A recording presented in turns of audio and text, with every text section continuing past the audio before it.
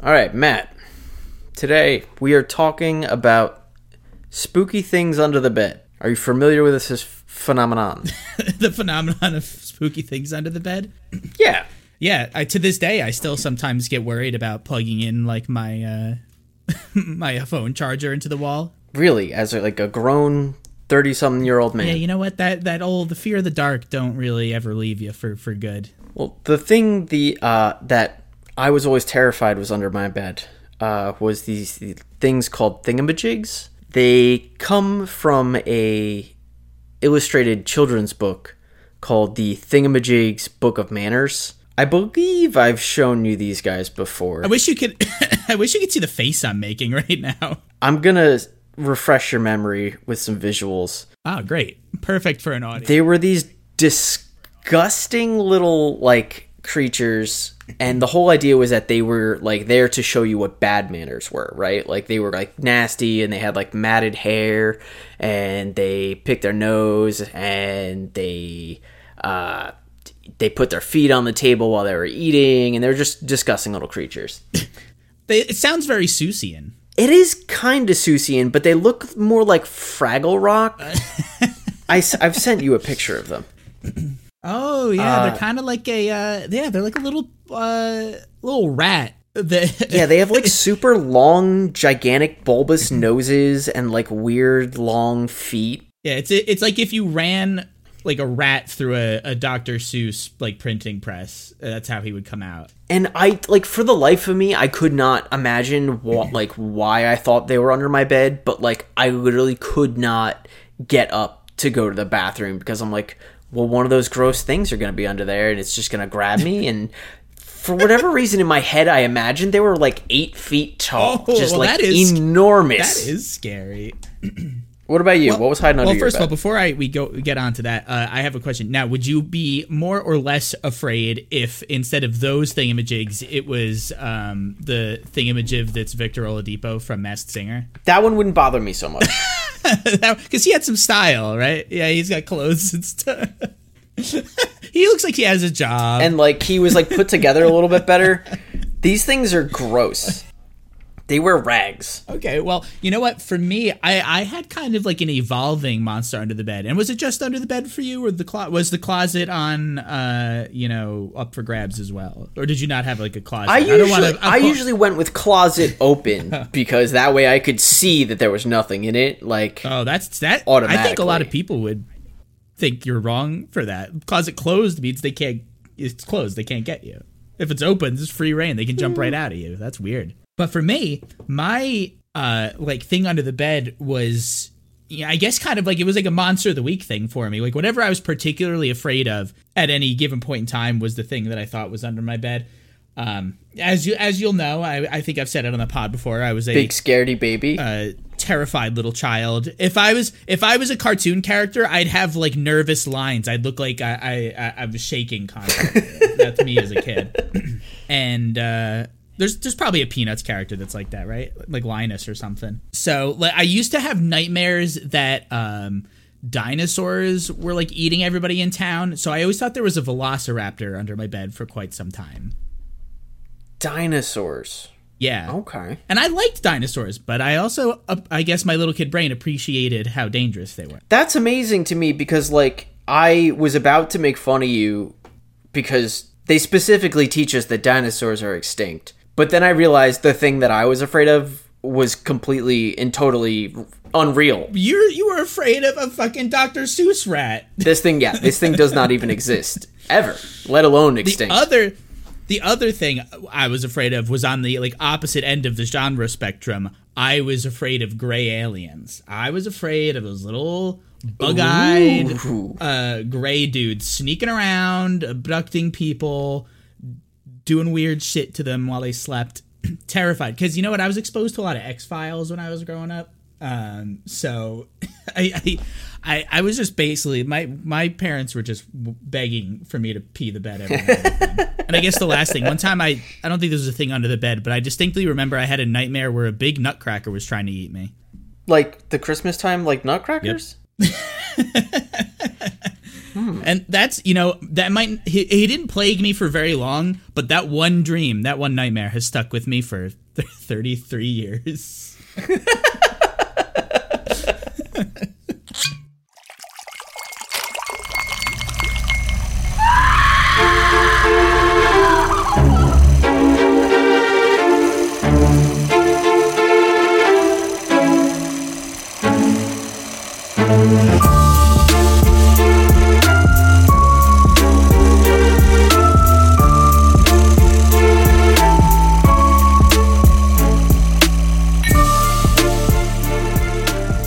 Hello there, all you boogie people. Welcome to The Devil's Cut, a podcast all about the media that goes bump in the night. If it's scary, spooky, or spine-tingling, we're here to talk about it. I'm Matt Young, your resident man-boy possessed by a devil, and I'm here with the skeleton everyone should want in their closet, Eric Rossi. Oh, we have new intros. I like that. I'm good. How are you? I'm doing pretty well. I'm actually doing great because I was very pleasantly surprised by the movie we're discussing this week. Really? Yeah, I went in expecting to be sad. I think that's very fair. As far as judging a book by its cover, but yeah, I would say I was also pleasantly surprised. Yeah, and speaking of book by its cover, the movie, if you haven't already figured it out, when you clicked on this episode that we're talking about this week, is Boogeyman, the 2023 horror movie. Written by Scott Beck and Brian Woods, who you guys might know from, they are the writers of The Quiet Place. And the Adam Driver movie everyone's talking about, 65. The box office smash hit about dinosaurs and your favorite Sith Lord. Yeah, you know what? I watched that movie. It's basically Dinosaurs The Last of Us. That's all that one is. Directed by Rob Savage, who listeners might know from. Now, you, Eric, might be familiar. Oh, I haven't seen these two movies, but he did Host, which was a sort of a short film. It wasn't like a short film, but it also wasn't like a full feature-length film, I believe. It was just under an hour. Yeah. It was about 57 minutes. Yeah, so like a episode of Game of Thrones length. And the other movie he did was Dashcam, which I always intended to watch, but I never got around to it. I hear it's a little bit divisive. Some people really like it. Some people find it. I don't know if find it bad or find it problematic. I'm not sure, but I've heard a lot of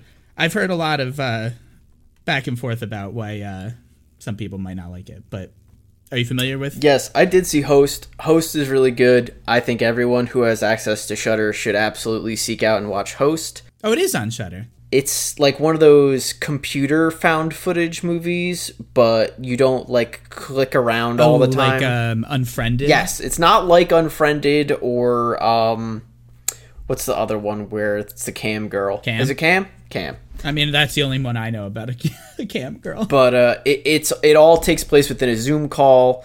It was made on like breadcrumb budget. It was like nothing, and honestly, it was one of the best movies of the year in 2020 as far as horror, if you ask me. It was very good. But you know what, I do have to say, so both of Savage's most, I don't know if they're his only credits or his most notable ones, but both of them are found footage movies, and this is decidedly not a found footage movie. I think, honestly, we'll get into it later, I think he figured out that he didn't have to do handheld camera anymore, and he went buck wild he was like, I'm gonna do it all. I'm gonna try every fucking camera angle I can think of. Yeah, somebody fucking gave him money to make a movie, and it was like rocket fuel. This motherfucker is he's definitely gonna be one to watch. I'm really interested to see what he has next. Yeah, for sure. But yeah, so directed by Rob Savage, written by Scott Beck and Brian Woods. Boogeyman is starring everybody's favorite Yellow Jacket, Sophie Thatcher, as Sadie Harper. Chris Messina, who I believe I just saw in something else recently. I can't remember what it was, but I saw him recently. Chris Messina as Will Harper. Birds of Prey. Oh yeah, he was Victor Zsasz in Birds of Prey. That was it. Very adorable child performance by Vivian Blair as Sawyer Harper, and another DC deep cut, everyone's favorite polka dot man, David Desmalkian. He's got horror credits too. true, but I mean, he's he hosted the Chainsaw Awards, for Christ's sake. He's Polka Dot Man, and that's it. But hey, you know what? Being Lester Billings from Boogeyman, not too bad. That's a King classic. The movie is a beautiful, swift 98 minutes. Perfect. It's just like it never overstayed its welcome. It knew exactly what it was doing. 98 minutes in and out. And unfortunately, rated PG-13. At least what I thought was going to be unfortunate turns out didn't really seem to make a difference. I don't see how. I guess you could have gotten a little more gruesome at certain points of the movie, but nothing in this movie really demanded an R rating. Unless, like... I was surprised that it didn't get an R rating. Like, there's a pretty significant amount of on-screen violence. I mean, I guess there's not a lot of gore, except for, like, a few specific spots. There wasn't really... unless... The only way you could get, like, an R rating out of it, like, would be if... Has a movie ever been, like, so actually just scary that it was rated R? Oh, yeah. Yeah, definitely. Like, in recent times. I'm not talking about, like, back when everyone was weenies, when, like, you couldn't... Like, The Exorcist was, like, so scary that people, you know, like, had to... Like, they started vomiting. I'm pretty sure Paranormal Activity got the R rating as a result. And, But, yeah, there's a bunch of movies that have come out and they're like, hey, this is just scary as fuck, so it's rated R. Yeah. I guess that makes sense. All right. Well, I guess if they had like toned up the horror, they could have maybe pushed for like maybe throw in, I don't know, a couple more jump scares or something. Maybe that would have pushed it over. But either way, I don't think it was necessary. PG-13 turned out to be not a big deal. More dead children. It was more dead children. It was released on June 2nd. It had a budget of $35 million, and as far as last Friday, it had made a worldwide gross of just over $39,500,000. So it is not exactly like blowing up, but you know, they made their money back. I think I wouldn't say it's like a huge success. What do you think? It's got like another 2 weeks in theaters before it gets pulled? I'd say so. You know, it only because of the PG-13 rating, and it's summertime, so you got lots of true. You have lots of teens who will just be like dicking around at the local malls and stuff. So I think it'll drag out a little bit longer. But yeah, so The Boogeyman is also this film is based off of the Stephen King short story by the same name. The short story was actually we'll get into it, but I have some trivia about this movie. Ooh, beforehand. We haven't had trivia in a while. Well, it's nothing too crazy. Hold on, I'm gonna find a trivia song. Trivia song, go. All right, we're back. I don't know if it was a song or it was a fun sound, but it's one of those. Yeah, some quick trivia. So this was actually originally going to be released straight to Hulu, but it performed so well with test audiences that they decided, you know what? I think, you know, if we put this out, if we drop this little bad boy in the summer, I think we'll make some money. I'm glad that they waited. I'm glad that they chose that path, because as much as I would have, you know, obviously watched it opening weekend on Hulu, I'm glad I got to see it on the big screen. Yeah. Well, I'm biased. I think a Stephen King adaptation should be on screen, except a Children of the Corn movie, especially the one we watched, because they've had enough. That should be on no screens. Zero screens. Children of the Corn has had enough tries. No, you don't get a theatrical release anymore. They don't make screens small enough. Not even on your Apple Watch. Screens for ants. Some other fun trivia. Now, this dives into the movie itself a little bit, but the character Lester Billings in the movie, played by David Dastmalchian, his address is shown to be 217 Oak Drive.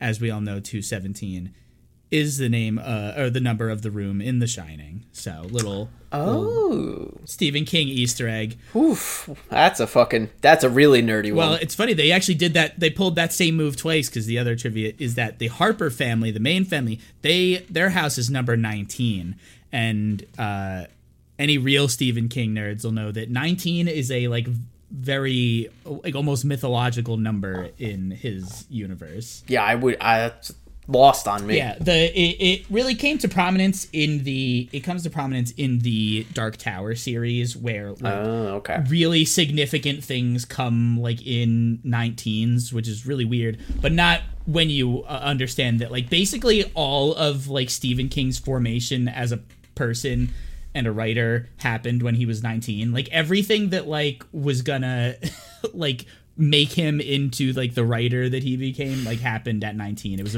that was his canon event that spawned the Kingverse, where all the other Stephen Kings live. Age 19 was huge for Stephen, and I call him Stephen. Stephen. Me and Steve, you know.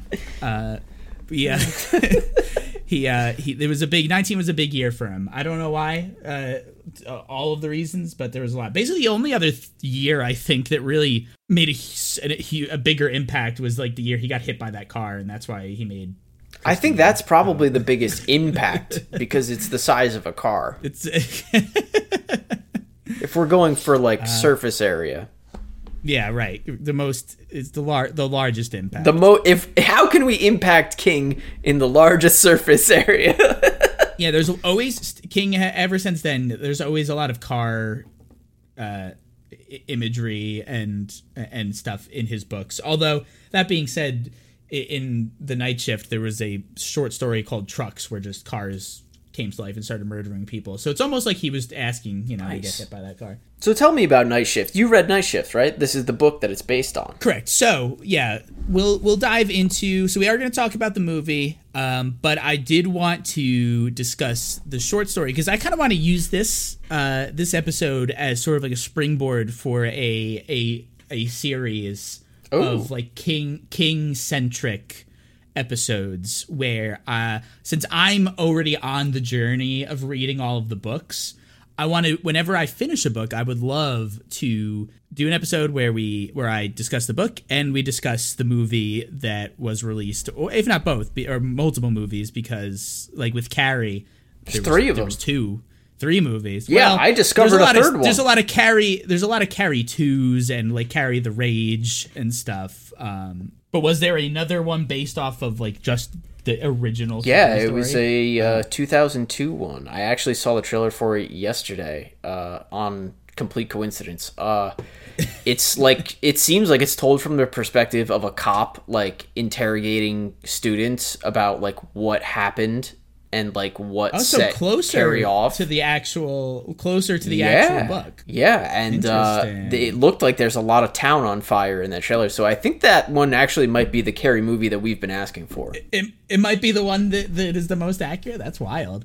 But yeah, so I want to kind of do sort of like Stephen King series, like like a little. I was toying around with names like to work into the titles, like some sort of like episode title for this segment, something like like a small batch or a Kingle barrel, if you will. Ooh, gross.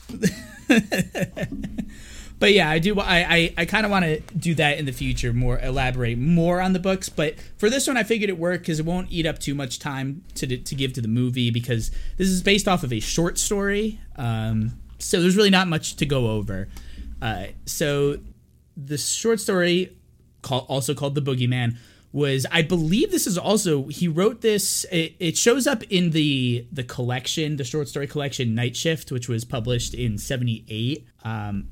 But this short story was actually published once beforehand in 1973 in Cavalier magazine. So if you want to see some boobies and read a short story by Stephen, you can go track down that issue. I gotta find out if there's like a current magazine where like, hey, we're doing boobies and we're doing indie horror stories. Like, where are those publications? I'm sure they're out there. Maybe we're just not dialed into the right sources. Do some research. You do that. Get back to us in a later episode. Anyway, so the Boogeyman is it's a really short story. I think it's something like 10-15 pages. I could be wrong about that. Oh my god! Wow. It's very short, because basically what the story is about the character of Lester Billings is in a therapist's office. The therapist is one Dr. Harper. And the entire story is just Lester in the chair trying to convince Dr. Harper that it was the boogeyman that killed all three of his children. And it's sort of a breakdown of when the first incident started. The children started like being like really bad. They like wouldn't behave when they were going to bed. They were always like scared of monsters in the closet. And now anybody who's interested in reading the story, be prepared. This character of Lester is not sympathetic. It's keep in mind it was written when Stephen King was 19, so it might have been published in 73, but it was written even farther back than that. So the way people behaved, quite different. So this story has lots of we'll say racially insensitive remarks. Also lots of just like rampant domestic abuse. This guy Lester is always talking about how his kids were. He's like, oh, you know how kids are. They're annoying. You got to slap them around sometimes. Sometimes and then, like something will happen. He's like, yeah, I hit the kid and I was going to hit my wife too. I didn't that time. He's just a piece of shit 70s dad. Totally real, normal piece of shit real 70s piece dad. Of shit 70s dad. To the point where when I was picturing him in the story, because I went into the story knowing that David Dastmalchian was playing this character in the movie. But I was like, there's no way he's going to be that guy. So I actually pictured him as the dude who was the dad in Brightburn, yes. The actor. I was like, this is what this dad looks like. No way it looks like this other guy. And so the whole story takes place just in the chair. It's told from like you don't even. It's not like you even get like, oh, and this is what happened, and we flash back into the events. It's all just dialogue, just Lester saying what happened. And the most of the story it really, really feels like as it goes on, you're like, I'm pretty sure Lester just killed these kids. Like, I know we're supposed to be trying to, like, he's trying to get us to believe that the boogeyman did it, but every sentence it's like, no, I actually believe you less than I did at the start of the story. Doesn't he even at one point say, you know how kids are, you could just kill them sometimes? He does say that, yes, like, exactly. He says those exact words. Whose side are you trying to get on? Yeah, he's not very convincing. But I mean, do I spoil the 50-year-old story? Yeah, I think that's fair. I think it's reasonable. It's 15 pages in the back of a book, and this is your warning. This is your forewarning. We're about to spoil the 15-year-old story that we're also about to spend an hour talking about in detail. Yeah. So anyway, what he does is he basically his two kids die, and it's like diagnosed like, oh, it was like sudden infant death syndrome. Or and then like something I think was like an asthma attack in the night or something like that. But he, Lester is like, well, the doctor is like, it was, well, those are pretty common things. But Lester's like, that's bullshit. That's not what it was. We noticed weird things happening. I would go into the room and like the closet would be slightly ajar, and that's when I realized like something's weird. But eventually, like, so both those kids die, and then life kind of like goes on, and like, he's still miserable with his wife. He clearly hates his wife this whole time he's talking about her and the family. Like it's so clear that he hates her. But then like eventually they get pregnant again and they have another kid and they move and everything, like he's like, oh, you know what? Stuff was really good this time. Like I didn't get so mad at the kid. I really loved him. But then, and everything was fine for a while, but then he's like, but then it found us again. And so basically what happens is like the wife goes away for some sort of like trip, and this is when he decides, he's like, oh, it's starting to get worse and worse, and the wife's gone now. We've been keeping the kid in our bedroom with us, but he alludes to the fact that he's too scared of the boogeyman now, and he knows that he can lure it out if he just puts the kid alone in its own room. Ugh. And so he does, and then the boogeyman gets the kid and shakes it to death because he hears the commotion, and like sprints into the kid's room, and the boogeyman is on the bed just shaking the kid like crazy. And this is again when I was like, are you sure you didn't shake the kid to death, Lester? Yeah, because it really seems like that's what happened. And so this is the very King thing to do, where he obviously that would be a horrific enough story to begin with if you just like this guy was convinced it was the boogeyman, but really he was just lying to himself and he killed the whole family. That would also just be horrifying on its own. But so he ends his therapy session being like, yeah, the boogeyman killed him, and I just came here to get that off my chest, and now I'm gonna go. And Dr. Harper goes, well, I think we still have some more stuff to work through, because obviously. And so he says, why don't you go out with my go make an appointment, with a standing appointment with my receptionist, twice a week. And so he goes out there, Lester goes out and can't find the receptionist anywhere, and then goes back into the doctor's office, and the doctor isn't anywhere to be found. But then he hears some rustling from the closet behind the doctor's desk, and he walks over to it, and from out of the closet emerges the boogeyman with the mask of Dr. Harper in his claws, and then he lunges at Lester, and that's the end of the story. So it's like, oh, so like it just really was the boogeyman the whole time. What a twist.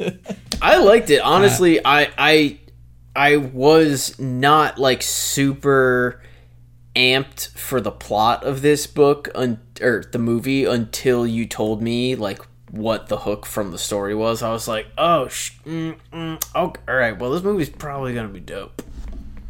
Yeah, I do like the idea that it really was the boogeyman the whole time. It's fun, and it's, because we've all, listen, we all listen to every true crime podcast available. We've heard all the terrible stories. Like, obviously we're interested in that story, but we've seen it before, Sometimes it's cool to go back and just have it be like, oh, it was a monster, actually. Sometimes you don't want the story to always be monster was man the whole time. Yeah. Right? Now, that being said, fun. Before we get into the movie, I will have to say, some of my favorite horror movies in the last couple of years have been these, crazy fucking movies about people not dealing with grief, or specifically dealing with grief. Hereditary, The Babadook, It Follows, like, that one's a little bit different but similar. I love these movies. I like this movie. I am ready to close the gate behind the boogeyman. I think we can be done with grief-based monster movies. I think we can be done with unprocessed trauma monster movies just for a little while. Let's just take a break. I think the market is very saturated at the moment. Let's just give it some breathe. Look, it's there. I love them to death. Let's just pump the brakes for a minute. We'll take our smiles. We'll take our Babadooks. We're closing the gate behind Boogeyman. Put it in the night house and lock it up and leave them all in there for a couple of years. Let them have a little party, and then eventually we'll unlock that door and something really crazy will come out. Exactly. That's what I'm saying. All be better off. Just put it in the slow cooker for now. We're done. We're done. It was a great meal. Let's just let it simmer for a minute, and we'll come back to them. I like this metaphor of the night house slow cooker. This is working for me. But yeah, no, this is, so I would say this movie is sort of a mix between Smile and Babadook, with a teens first horror movie veneer over top. I was trying to think about that, and I was like, man, if I showed this to a 12-year-old, I would be like, I traumatized this 12-year-old. I'd say 13, 14, when that's like around the age where like you start going to like movies with your friends on your own, I think this is a perfect movie for that demographic. I'm glad there weren't any of those there when I saw it, because they would have annoyed me and ruined the movie for me. But I think for, certain well-behaved groups of teens, like, this is the perfect movie for them. But they are going to have to pass a rigorous written test administered by me in order to do it. All right, now that we're off your lawn. Yeah, all right. The kids are off the lawn. Now we'll just get into it then. So, that was a nice little segue into it. How did you... So, yeah, you liked the movie, right? I liked the movie. I think, like you, the PG-13 rating... I had seen the trailers, and I was, like, really stoked. I was like, fuck, this is gonna rock. And then, all of a sudden, I think it was, like, the second or third trailer that came out, and it was, like, PG-13, and I was like, what? What are we doing? Yeah. No. But I was pleasantly surprised. I really enjoyed myself. I thought it was stylish enough, and like you said, coming from those two found film movies to like a more normal kind of style of camera direction, I was really impressed. And it was just tied up with a little, bow, like you said, nice 90 minutes. I checked all the boxes. I thought it was a perfect little package. Yeah. Not out of the park. I'd say infield second base. That's funny. It's funny that you used the baseball metaphor because I've been watching a lot of League of Their Own recently. So I got baseball on the brain. But yeah, I think you put it right. It's not, they didn't knock it out of the park. But it's a great, for what it is, it's a great little movie. A great popcorn movie. Like it's not too deep. It's not too scary. It's like a great thing to just like have on. A good time watching it. I think it's got great rewatchability. There's lots of cool stuff. Oh, definitely. In the movie, so, and the performances are really solid. Like this could easily have gone the way other direction if the three main characters weren't so like good. Yeah, definitely. If we had a different cast. This main family is the acting is great. They fit well together. I think they vibe off each other. Great. Like there's certain moments, especially with the two sisters, where they, again, we're getting lots of good. Maybe they're doing that thing we were just talking about, where they like do that intense training camp, like 2-week training camp for these child actors, because we've been getting some crazy child actors performances. Yeah, I mean, I think if you get the right ensemble around them, I think especially lately we have gotten some pretty decent kid performances. Pretty decent ones.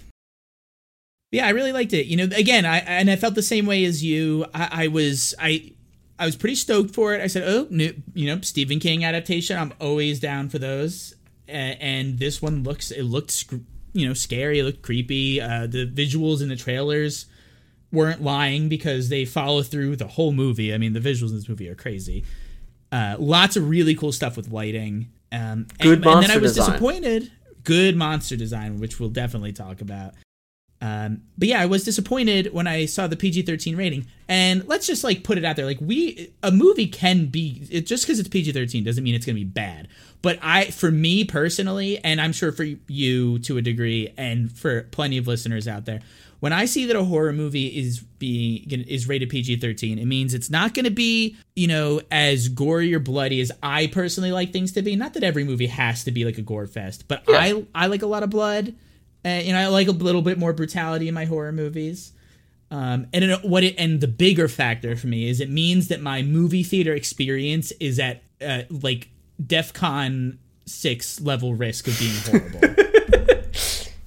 Horrible time. And one of these days, we're not going to be able to do the podcast anymore because I'm going to have such a bad movie theater experience that I'll be in jail the next day. Boy. So there's nothing. I'm a pretty mellow person, but movie theater etiquette. Poor movie theater etiquette brings out a rage in me that I'm incapable of getting to in any other circumstance in the world. We'll have to unravel that in therapy one day. Yeah. Maybe Dr. Harper will help me. But unlikely. He's got his own issues to work out, and let's get into that. So, The Boogeyman.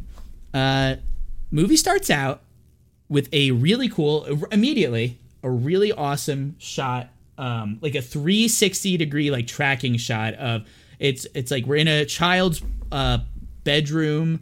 There's a like really crazy looking crib, like it looks almost like it's a cartoonishly well sculpted or crafted, and there's like a little girl and she's like screaming, and the camera like pans away from her and sort of like wraps around the whole room.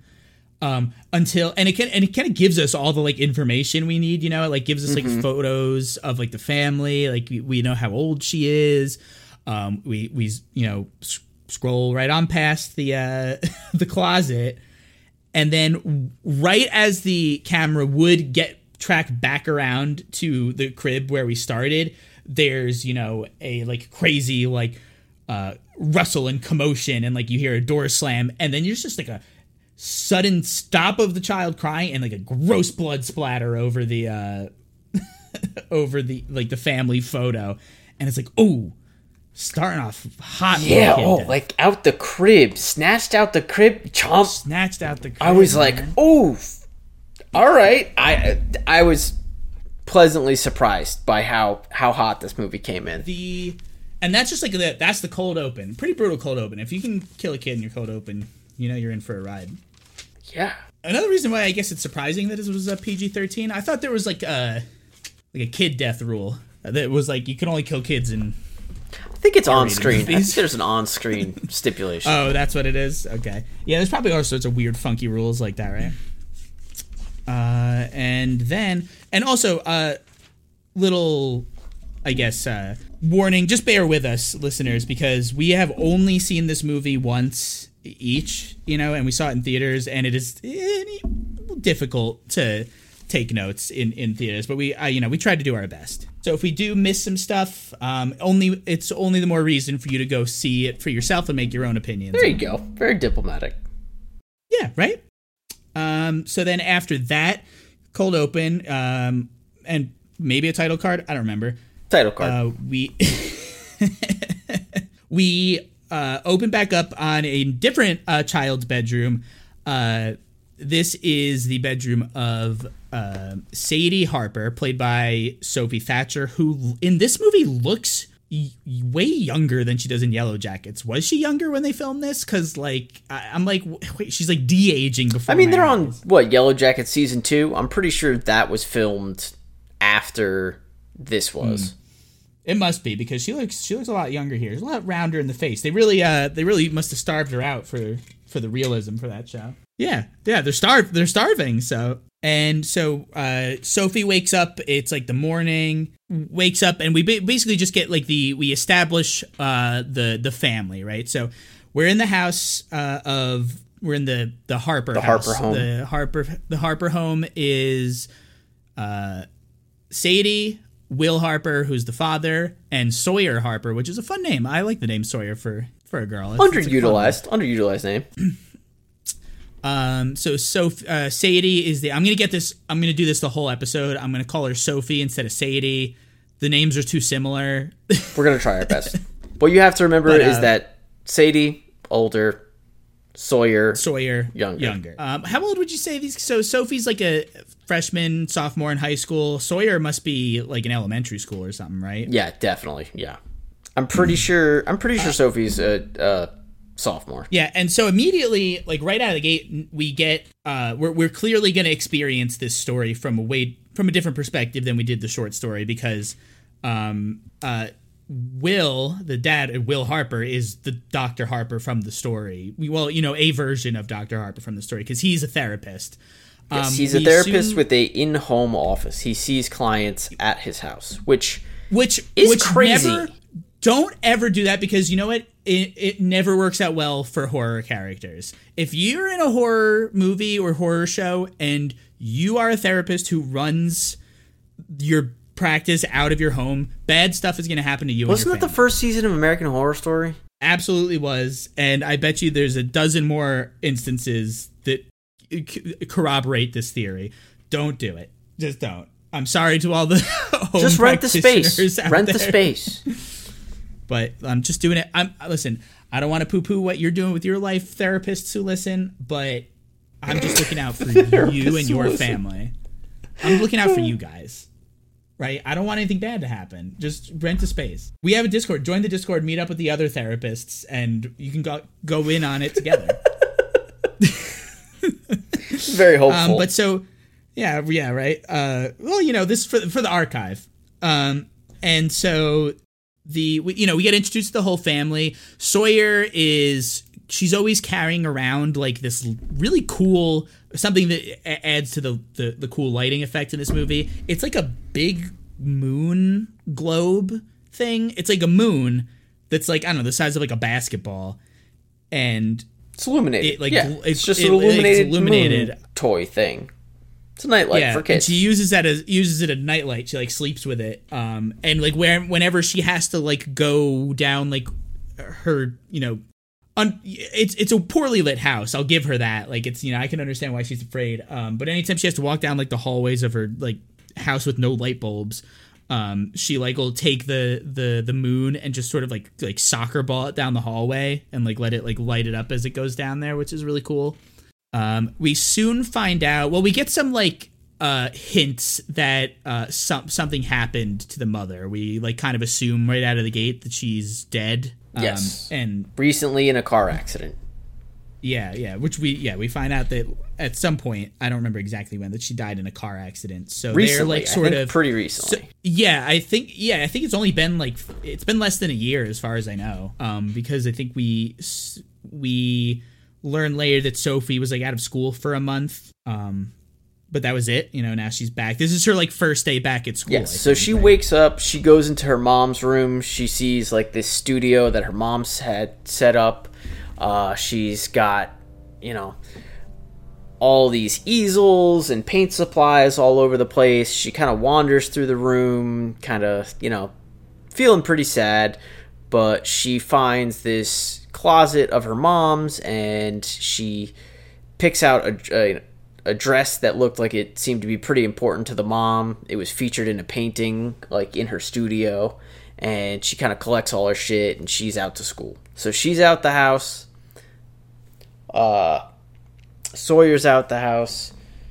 Or Sawyer's about to be out of the house, but Mr. Harper, Dr. Harper, is seeing a client, a client for a early morning appointment. So they kind of end on kind of a sad note in their therapy session, and she tries to, even apologize. She's like, look, like I know everything that's going on in my life must pale in comparison to yours. Like, you just lost your wife, like that's tough. And he's like, yeah, well, we're here to talk about your problems. Let's not get into mine. But I got to get my kids to school, so let's wrap it up for today. Yeah, and it'll be like a theme of the movie that, he really does need to talk about his fucking problems, because he's like he quickly becomes like the worst therapist dad I could ever possibly imagine. But we follow Sophie to school.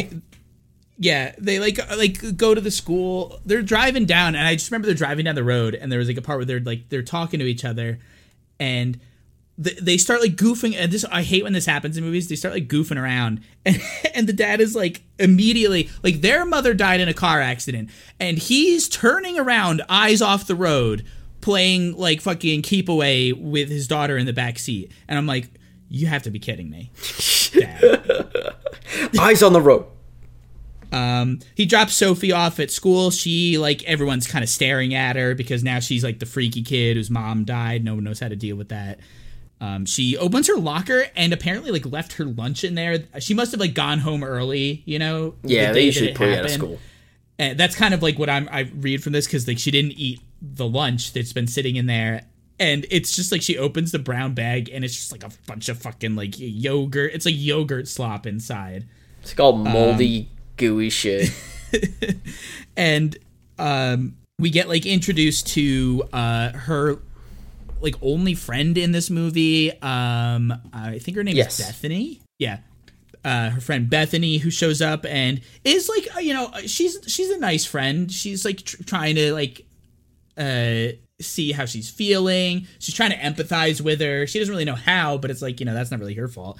But then we get like, after she is introduced, then like this other gaggle of like what I wrote down is like really like half-hearted bullies shows up, because it's like they gave a bunch of these girls directions to be like, oh, now bully her, but then they were like, well, we don't know. Yeah, it's one of those situations where her friend Bethany has made a bunch of new friends in her absence, while she's like, away from school dealing with the death of her mom.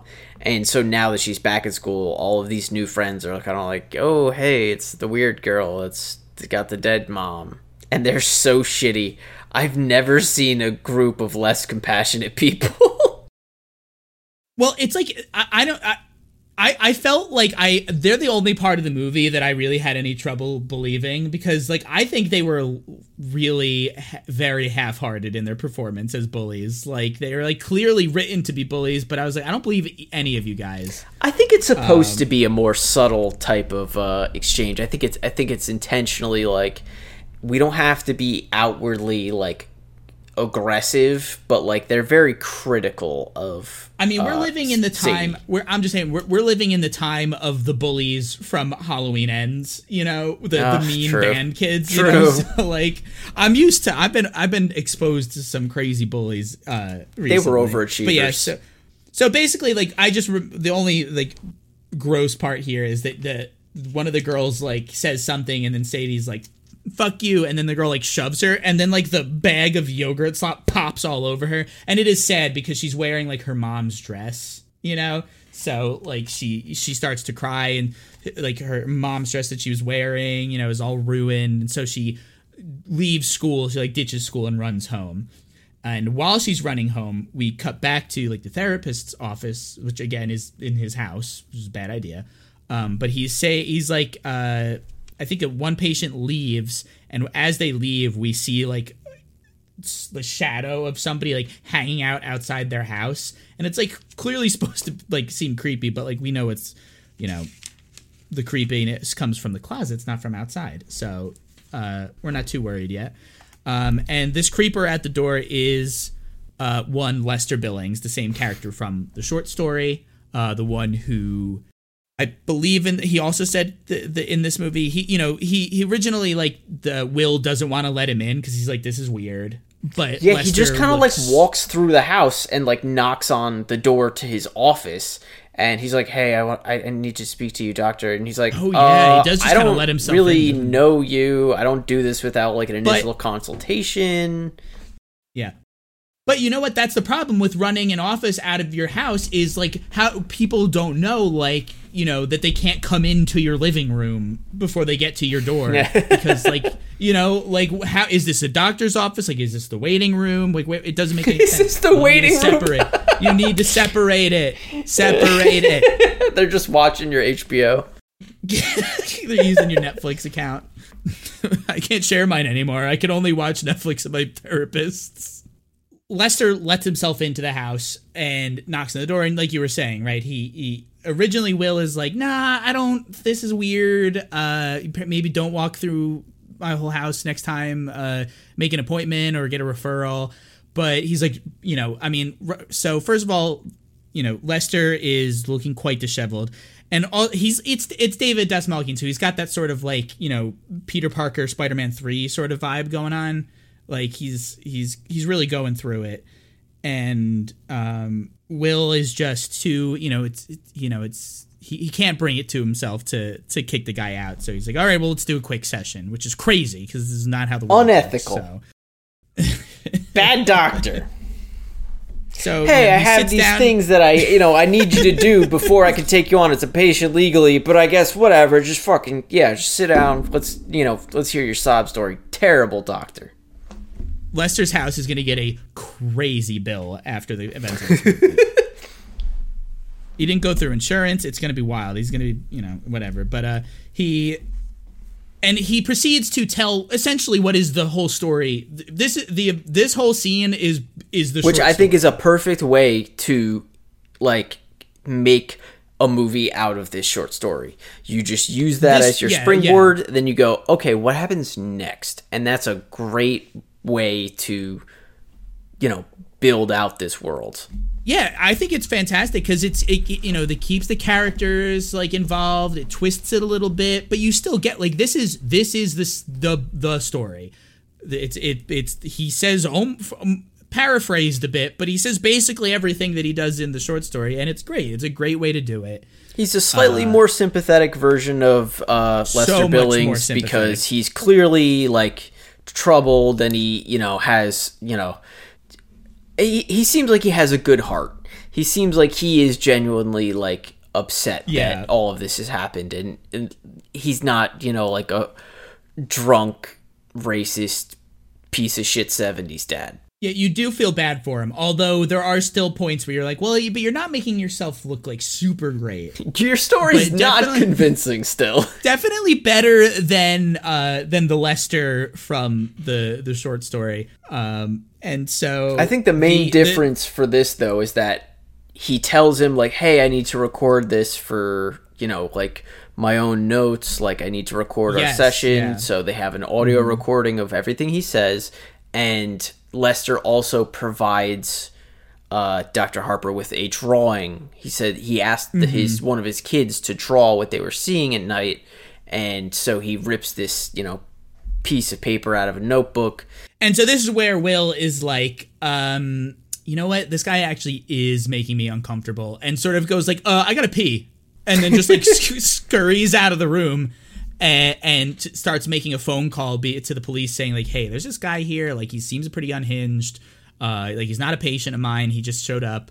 And while this is happening, Lester just like decides to go on a fun little romp and explore the whole rest of the house. Well, because he's in the office and the closet door opens in the office, and he's like, all right, well, I guess I'm out of here. And he takes off through exploring through the house. And that's when Sadie comes home and starts, you know, she puts like her dress in the wash and starts like, you know, like cleaning up and stuff.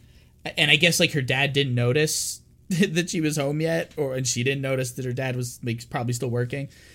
And then she hears like a rustling from a room down the hall, and she goes in, and this is the mom's like art studio, and it's like, is there like nothing more sympathetic than like a dead mom who loved to paint? Nothing.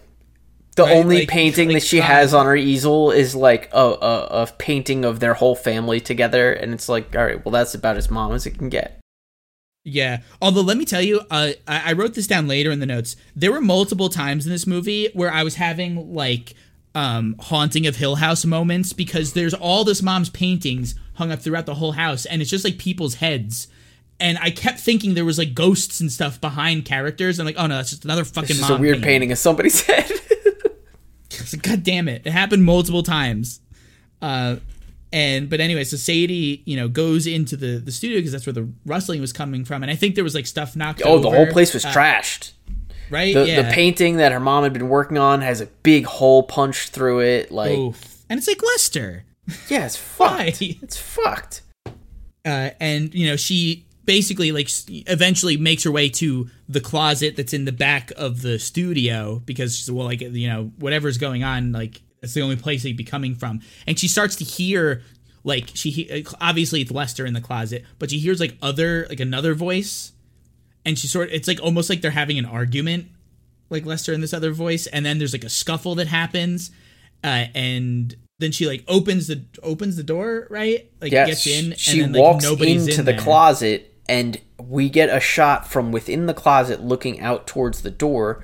We see her enter in the closet, and as she closed the door behind her, there's Lester Billings hanging from the backside of the door, like dead. Which is a good shot. It's a good shot, and it's brutal.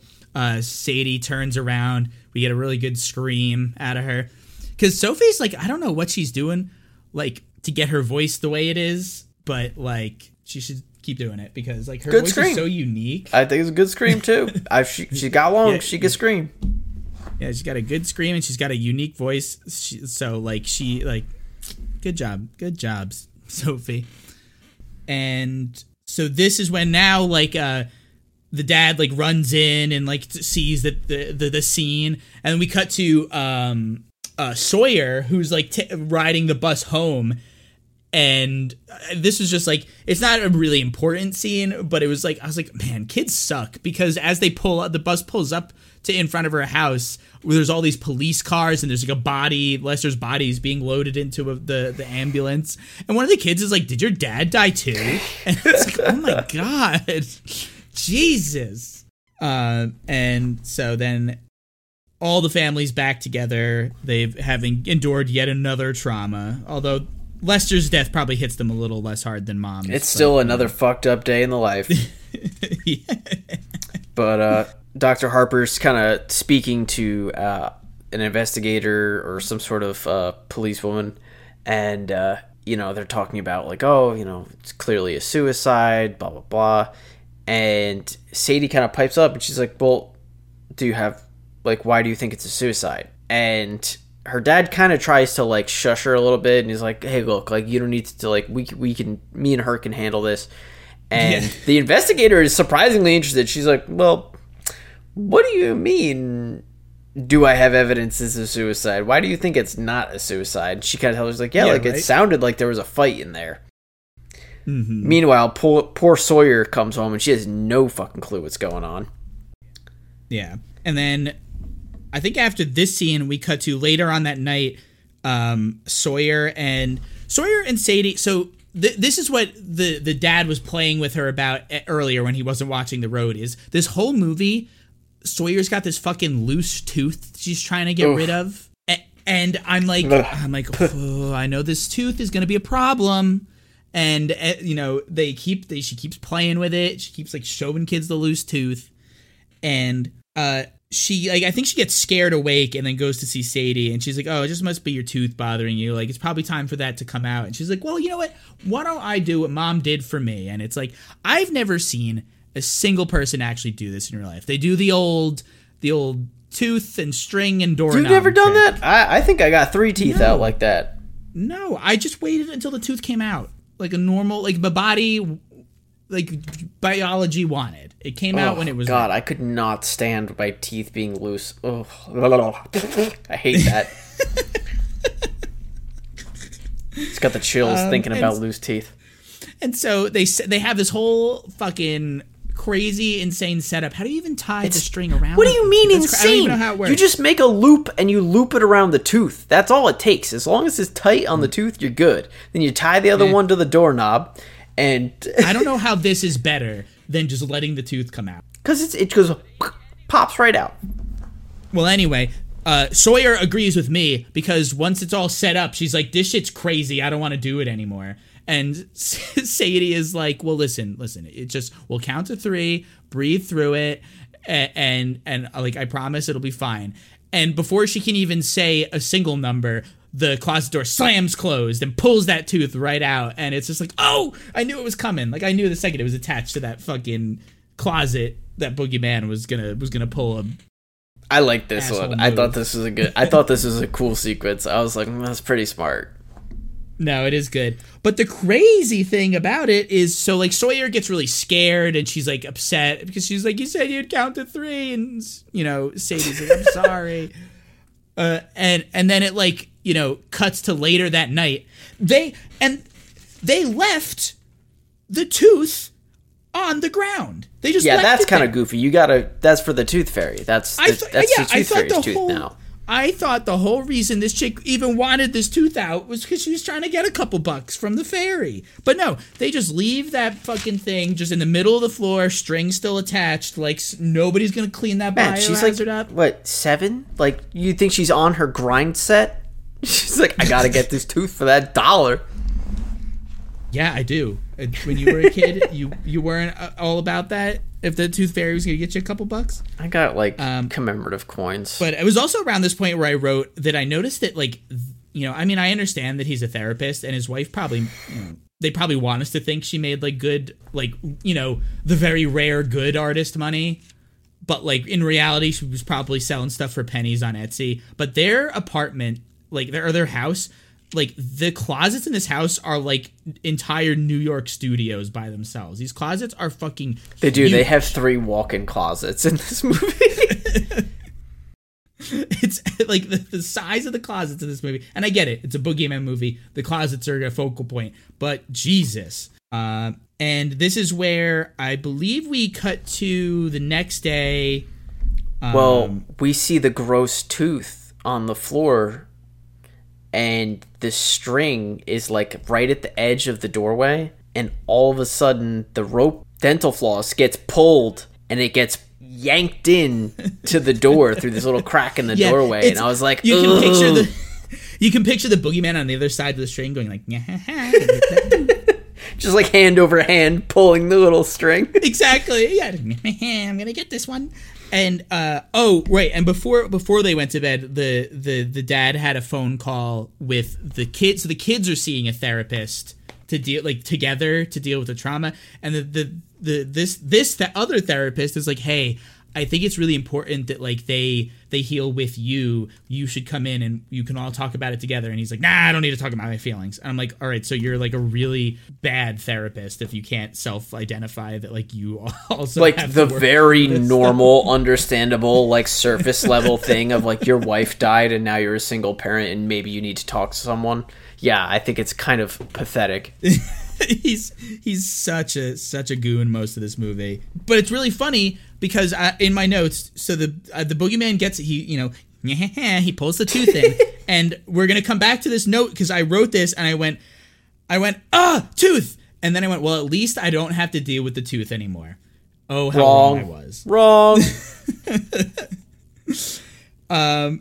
And so yeah, I also wrote again. I love this the moon nightlight thing because it's such a good device for creating new jump scares that we in ways that we haven't seen them before with stuff jumping out of the shadows because all of the lighting in this movie creates way more interesting light and dark situations than we're used to seeing, which it was just such a breath of fresh air. And I just wrote it down multiple times. It was it was in the Pearl review when I took heavy notes and I just kept being colors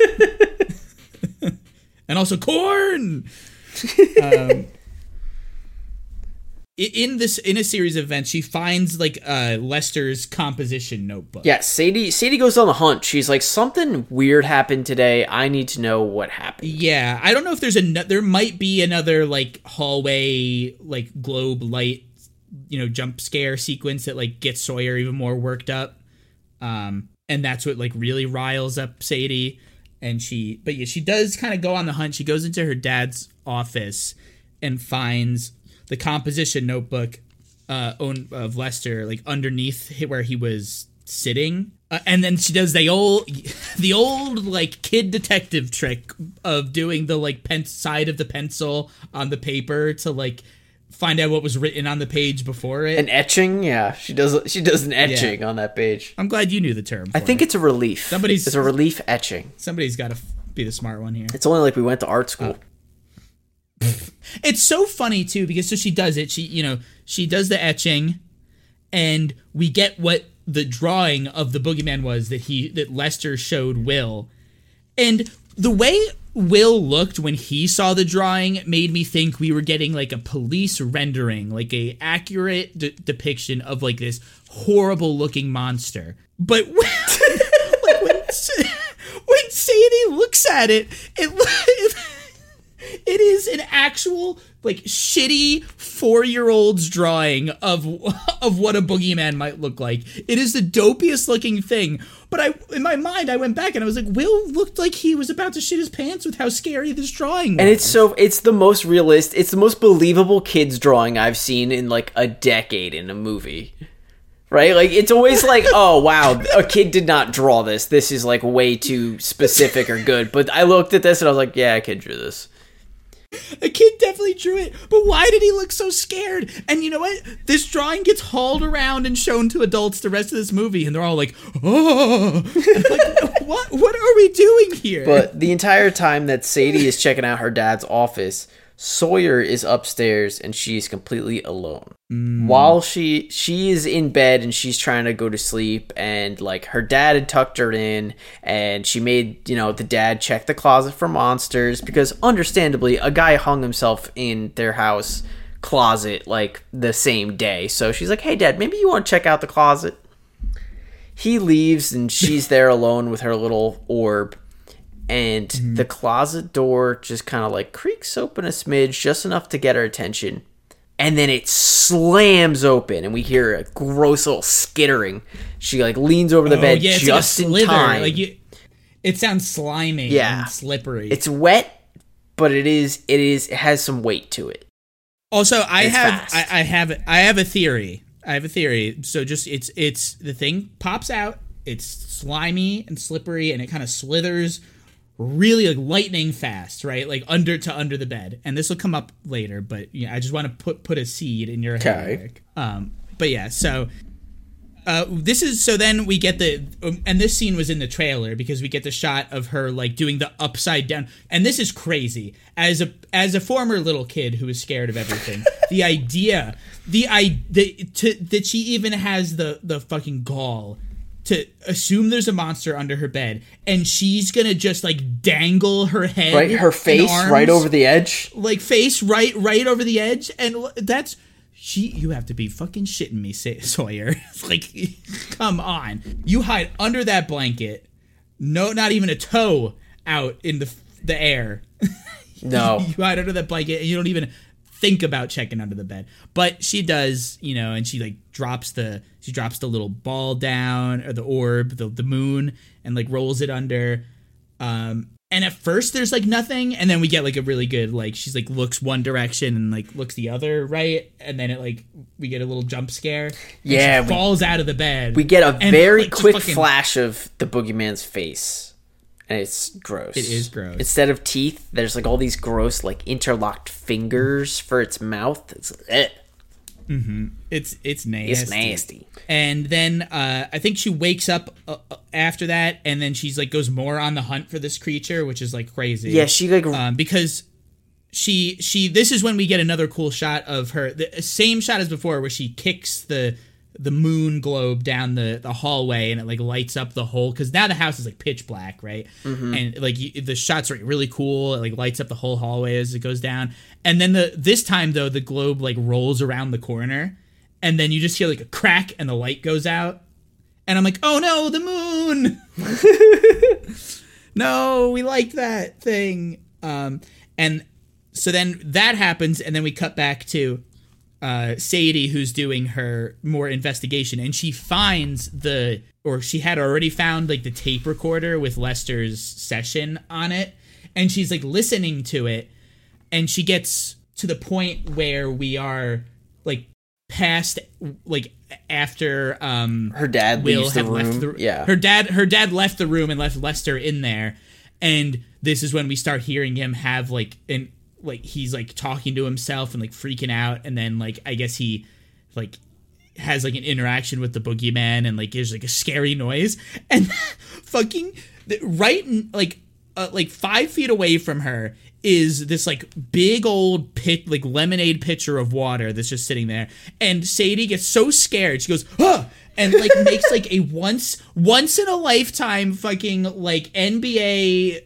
like game winning shot, where she like fucking accidentally flings this tape recorder, and it lands right into this pitcher. And I'm like, Sadie, you couldn't have done that again if you. This is me. I was like, oh yeah, that's my luck. I would do that. Yep. It just goes the perfect like boop, right into the water. I was fucking cracking up so much. So she grabs that and runs into the kitchen to try to dry it off, because she's like, fuck, if my dad finds out that I've been in his office, like this is gonna be not good. Mm-hmm. And as she's like drying it off, this is when we get our first glimpse at the boogeyman is now targeting her. And this is where we find out he's just a creepy little corner guy. He's one of those goblins that likes to just like stick himself in the top corner of a shot and just like hang on the ceiling, like being creepy. He's a creepy little corner boy. They do that like lighting effect, like it's been a very common trend. They did it a lot in like Midnight Mass with the vampires. The like dog. Oh, you love this one. The dog cat like light on their eyes like effect. The boogeyman, we catch his eyes like this, like all over the movie. It's very creepy. It always works. That's why they do it a lot these days. Because everyone agrees it's terrifying. It's pretty good. But she's kind of like noticing it. She kind of catches like a glimpse she's about of it. To notice it, right? Like she's about to get a really good look at it, but then fucking Sawyer comes in and like judo kicks the shit out of her. Sawyer comes in and goes like, "You asshole!" Bah! And like kicks her in the shin and completely like floors her. Dude, knocks her right off her feet. It was so funny, such a good. Then she's like kicks her leg right out from under her. Yeah, and she's on the ground, and she's like, Sawyer, where are you? And Sawyer just like punches her again on the ground. I'm like, holy shit, this little kid's gonna kill her. But yeah, she's giving her shit because she thinks her sister was the one, like, you know, fucking with her in the dark. She's like, why would you do that? Why would you mess with me? I was so scared. Like, that was such a mean trick. I can't believe you did that. How did you do that with your voice? And she's like, what do you mean? How did I do that with my voice? What are you talking about? I think that's, like, pretty much it for that scene. Basically, like, the two girls, they, you know, Sawyer and Sadie, they make up. But the next day, we are back at school. Sadie is sitting on the steps being, you know, the loner chick that nobody can relate to anymore. But then her friend, you know, Bethany sits down with her. And we get, you know, again, the whole movie, Bethany is, like, trying to be, like trying to, like, help Sadie, like, normalize again, you know? Like, just be like, come on. She's like, come on. Like, she understands that it was hard for her, but she's like, I really want to, like, be friends again. You know, Bethany's not, like, bullying. She just isn't stopping the bully chicks from bullying. She's just not, you know, backing up her best friend. She's letting her friend kind of take a lot of hits out there. But so basically, socially. Sadie says, like, it basically boils down to, like, well, if you want to make it up to me, do you have your car with you? You know? And so she's like, yeah, why? And so Sadie has Bethany drive her to the home address, house number 217. She has Bethany drive her to Lester's house, and it is, like, full on, like, decrepit. Like, outside has, like, the word murderer, like, spray painted on it. Nothing's been mowed. The paint's chipping off of the house. It's like, it looks like the windows are all shuttered and, like, nailed closed. It's been in ruin. Yeah. This place looks like it's been in ruin for years. She goes inside and she's just kind of, like, looking for anything. There's, like, everything, like, food, old food is all over the place. Like, it's a nasty. She has to sneak around to, like, the back side of the house to get in because the front door, like, she knocks and it's, like, complete. No one comes. It's locked. So she sneaks around and, like, the very back glass slider is, like, completely broken open. So she just kind of, like, sneaks into the house and she's creeping around. Some light breaking and entering. Yeah. It looked to me like a house that I've been to. Like, it looked like a hoarded, like, alcoholic's house. Like, I've been in a space like this where I'm like, oh, okay, yeah. Yeah, it hit a little close to home for you there. It hit me in the PTSD. You've seen enough of them. And as she's in there, she there's really not much that she gets from the bottom floor of the house. So she makes her way. I don't know if she makes her way to, like, the front foyer of the house and turns around and sees the staircase leading up to the second floor. And this is where what I have written down is it is just full of, like, the Boogeyman's boogies. Like, he's got this, like, there's this weird effect in this movie where, like, the spaces that the boogeyman inhabits sort of just grow these they're just black boogies. They refer to it as nesting, right? Like, wherever the boogeyman is nesting, it creates this, like, kind of, like, vein, like, mold looking shit that goes, like, all over, like, the ceiling. It's, like, black and mold, basically. And it but just more veiny. Yeah, it is very veiny. It's very, like networky, like that. Yeah, less I just refer to it as my notes just refer to it as the Boogeyman's boogies. The rest the of boogies is pretty good. The boogie, he gets his boogies all over, and so she goes up the stairs, which is crazy. But when she gets up there, I wasn't really sure where this movie was going because she gets up there and the hallway landing there is filled to the brim with lit candles. And I'm like, isn't this house abandoned? Like, how long have these candles been lit? How is his house not burned? Yeah, all of the candles are, like, burned almost maybe 2 inches off the ground. They're like, it's just, the entire hallway is, like, 80 candles all, like, you know, stacked together along the walls. It's a cool way more than 80, shot. Man. Hundreds of candles. But yeah, it is cool. It looks really cool, but it's the practical side of it was like, this is big fire hazard. This is crazy. But then as she starts to explore the second floor some more, she, like, walks over to a, like, hallway closet, and it's, like, this really tense scene where she, like, slowly reaching for the door, and then she like really quickly opens it, and it's a good jump scare because there's like a big bright flash, and like she gets like scared, and it's because like a Polaroid camera on like a spring lock like trap was set up to like take a photo. Such a good one. Always gets me. And she's like holy shit, and then she like recovers, and then another good scare, she takes the Polaroid and like shakes it up, and I mean Polaroids don't develop this fast, but that's fine. That she shakes it, and as it develops, she sees that there's someone behind her in the photo. Chilling. And shitting my pants. Terrifying. But so she like gets scared, and she like turns around, and this is where we meet sad shotgun mom. This is Rita Billings. Yes, this is Lester Billings' wife, the mother of the 3 deceased children. This is the widow Billings. The widow Billings, who just lives in Candleland. Okay, so the whole thing is that this boogeyman can't be in the light. It has to exist in the darkness. Yeah, but like, why did she brick up these windows? Yeah, that I don't All understand. of the windows are covered in newspaper so no one can see in. But it's like, dude, that's all your natural light. Why wouldn't you leave those open? Yeah, you would want... Because the day is the only time... what you would want to do is make more windows in the house. You want to knock down walls. Lots of skylights. skylights. Want to complete... Basically, if you want to stop the boogeyman in this given context, you basically just want a complete open floor plan. You want a single-story home, no walls, open floor... and you want one of those like rich people, like the house that the Twilight, the vampires live in, that's just like all glass. You want that. Yes, 100%. You don't want any wall. You want a big old glass house, or the one that the architect built in The Orphan. You want one of those houses because that's how you really deal with the boogeyman. You just make it uninhabitable. He can't get to you. Natural light all the time. No closets. Perfect, but yeah, you're right. I didn't think about that when the movie was going, but now that you bring it up, it makes absolutely no sense. Like, she has all these alternative, generated light sources. Like, she has, big floodlights that you would see, on a construction site, or, contractor lights, and then all the candles, and it's like, well, you've, boarded up your windows. I don't know if you realize this, but, light comes in through those. Well, the only thing I can guess, and this is...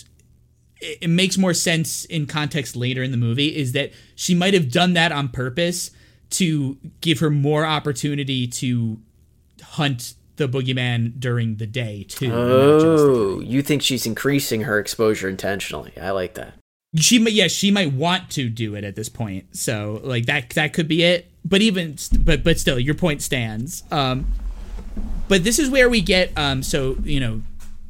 there's a brief ambush where the widow Billings is are you here? Is this some sort of joke? You here to play a prank on the sad family, the sad crazy lady, but Sophie is immediately no, crazy shit's happening to me. I came here for answers. I need help. And yeah, she tells her she's like your husband came to talk to my dad and hung himself in our home.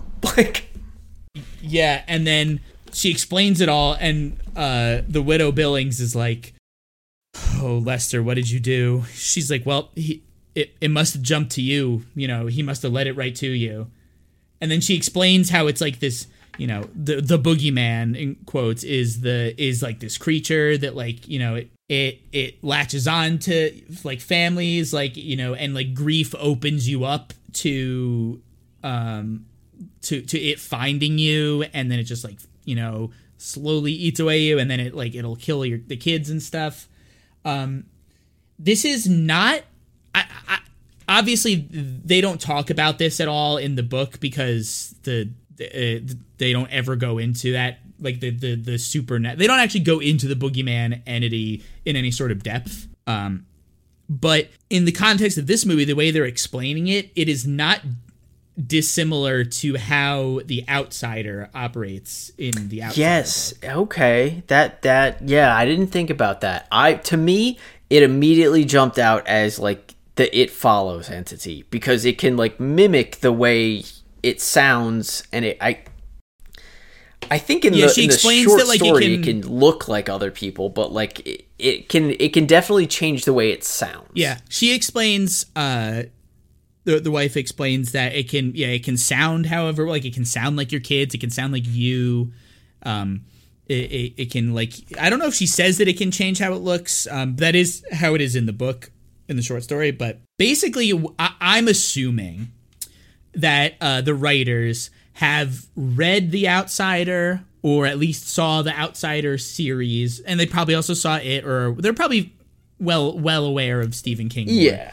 I'm going to go ahead and just put my theory out there that this is just, so like Pennywise and The Outsider, and in my headcanon, the Boogeyman, are all from the same, it's like this, there's like this subspace that like horrors, like those things exist, and they talk about it a lot in the Dark Tower series. Mm-hmm. You were telling me about like, that, yeah.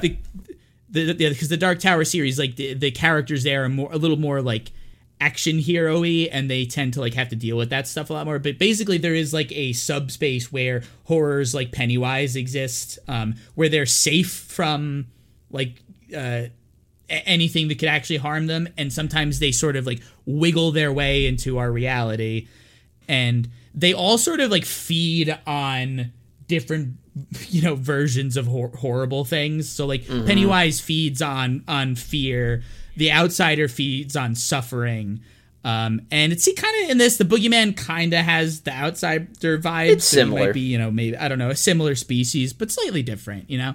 But so my headcanon is that they're probably thinking that it's like along those lines, you know. Makes sense to me. If that's where he decides to, you know, take all of his terrible, freaky little Pokemon from, I don't see why he wouldn't have plucked this guy out of the same, you know, subspace. Right? Exactly. And he had been thinking about the Dark Tower for like basically his whole life anyway, so totally makes sense that he'd, you know, even stuff like the Boogeyman would have been coming from that sort of like headspace.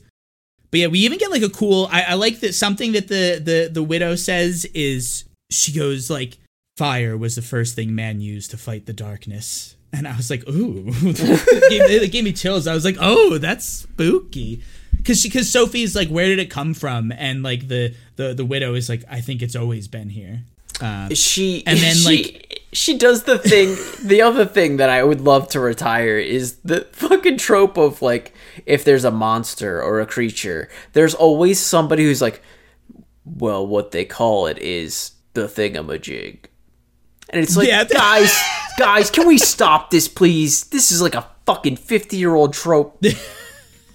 Yeah, she does go, they call it the Boogeyman. And it's like, all right, nobody would say that because you'd make yourself sound even crazier. And she immediately follows it up with, yeah, I used to feel this. I used to roll my eyes just like you did when my kids said it. And it's like, can you at least preface it with like, hey, I know it's going to sound crazy, but this is what we call it. It might have another name, but this is what we call it. Yeah, right.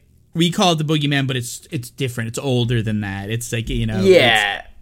The Boogeyman could be anything, but this thing is different. You know, there's a better way to phrase it. You're right. Like, there's a way to make it sound not cheesy, but this movie didn't do it. So, you know, that's a pretty minor gripe.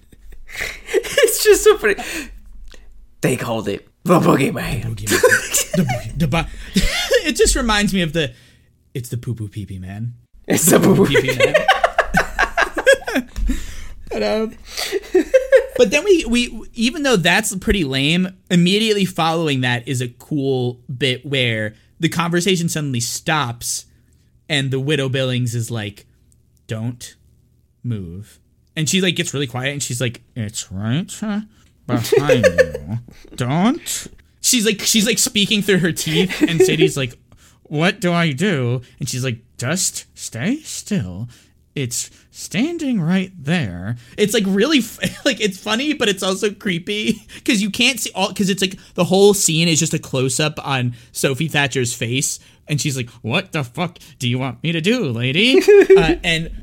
But so yeah, the widow like shoots the boogeyman behind Sadie, and then Sadie like ducks and like covers and scatters out of the way, and she like runs down the stairs and out the front door, and you can hear like the widow like blasting away yeah, as she runs. And her friend I wrote it down because it's so funny, because Bethany is like, what were you doing in there, buying drugs?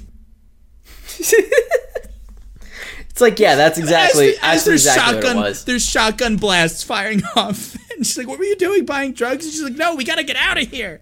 And like, all I could think about this whole time is just like, where is their father in any of these scenes? Because at this point, it's been like 15 minutes and we haven't seen the dad so like, at all. The dad thinks she's at school. They cut school to go to the Billings house. So then they go back, and she drops her off at home. And then is this where he's moving all the mom's stuff out? But we still don't see the dad. There's no like, oh, what's going on or anything. It takes until like 10 or 11 p.m. that night, and she hears like rustling around in the hallway, and she goes outside, and finally we see the dad again. And I'm like, I'm glad he's still in this movie. And he's like moving boxes out of the mom's studio, and Sadie's like, what are you doing? And this is where we get he's like, again, being so shitty, because like he's only thinking about himself. Mm-hmm. And like and as a therapist, like he's not even thinking about the most emotionally beneficial way to help himself. He's just being terrible. And what he's doing is he's like, I can't deal with anything, life's so hard. And he's just throwing out all of his wife's belongings, all her painting, all her supply, everything that was touched by his wife, he's like throwing out. Yeah, and he's hiding from the problem. And it's like, dude, who gave you a license? This is it's like 101. The only worst therapist that I can think of is fucking Tony Soprano's therapist. Look, don't you talk shit about Dr. Malfi. All right, you're right. She's not the worst. Her therapist is the worst. That guy sucks. But eventually, like, basically we get like a little like gleam of light at the end of the tunnel during this fight, because you know Sadie is like obviously upset. You know, she doesn't want to let all this stuff go. And so the dad kind of like looks at her and he's like, I think he says like, you're right. Like, it's not, you know, this isn't the right thing to do.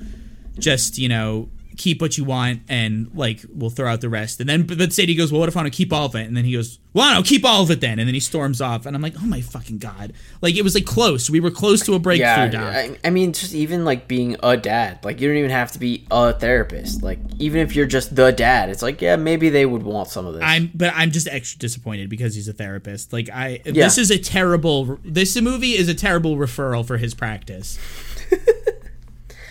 But so she decides to take everything down to the basement, and so that's where like he's storing all the stuff. So she's got a big box of a bunch of her shit, and she goes down into the basement, and she's writing "keep" on all of her mom's things. Like she doesn't want any of it to go away. She needs to hold on to it. She needs to go through it. And so she ends up opening one box, and she sees that her mom's got this little tin where it looked like she used to keep like her like vial of ink, or maybe where she would clean her brush. But what else is in here? Oh, we got some fucking weed. We got a little weed stash. Oh, mom's secret stash. So she pockets mom's secret stash, and then she also she finds a watches Zippo too, like a right? home video. Yeah. She finds a Zippo, which obviously you have to have your lighter with your stash, right? You keep it there. Because you don't want to be without a light. You don't want to be without fire. Let me tell you, it's always a search for fire every single time. It's like, where did I put the fire? Where's the fire? And so she also she finds like a camcorder that has like a home video of like her mother singing to her as a baby. And we get like a creepy little bit where you hear the boogeyman like mimicking the mom's like singing voice like in the shadows. Oh, it's very gross. Spooky. We also get this moment where she's been researching like how to communicate with the dead, and like she's watching this goofy YouTube video where this lady's doing a seance thing, and she's like, just ask the spirits to move the flame. Spirits, if you're here, dude, move the flame to the left, bend the flame to the left. Yes, that was it. At the beginning of the movie, she's watching a fucking YouTube video on how to communicate with the dead, and it's like the thing is like you have a candle, and then you ask the candle, like, if you're the person is like, if you're here with us, spirit, move the flame to the left. And I'm like, between this and the tooth, I'm gonna hear about these two things the whole fucking movie, aren't I? Pretty much. And yeah, it's another, it's one of them Chekhov's candles, But yeah, she takes the opportunity when she finds the lighter while she's like watching the video of her mom, and she's like, Mom, if you're here, like, just bend the flame, just please bend the flame. And then we hear... nothing happens, and that's when we hear the creepy singing. Then we hear that gross... It's like... It's scary. It's like very a little effective. reverby. It's a little, like, pitch-altering... It's like you can tell that the Boogeyman is, like, trying its hardest to, like, match the pitch. It's like trying to harmonize. I think Savage definitely watched the first two Conjuring movies in preparation for this, because there's definitely some Wan energy in some of these like scenes and shots. Yeah, definitely similar. And so after that, nothing too bad happens in the basement. The next day after that, we get she brought the whole camcorder and is watching this, like, I don't know, on the toilet during lunch or something. And I'm like, oh, honey. Yeah, she's in the stall. That's a home activity. Yeah, no, you don't bring that to school.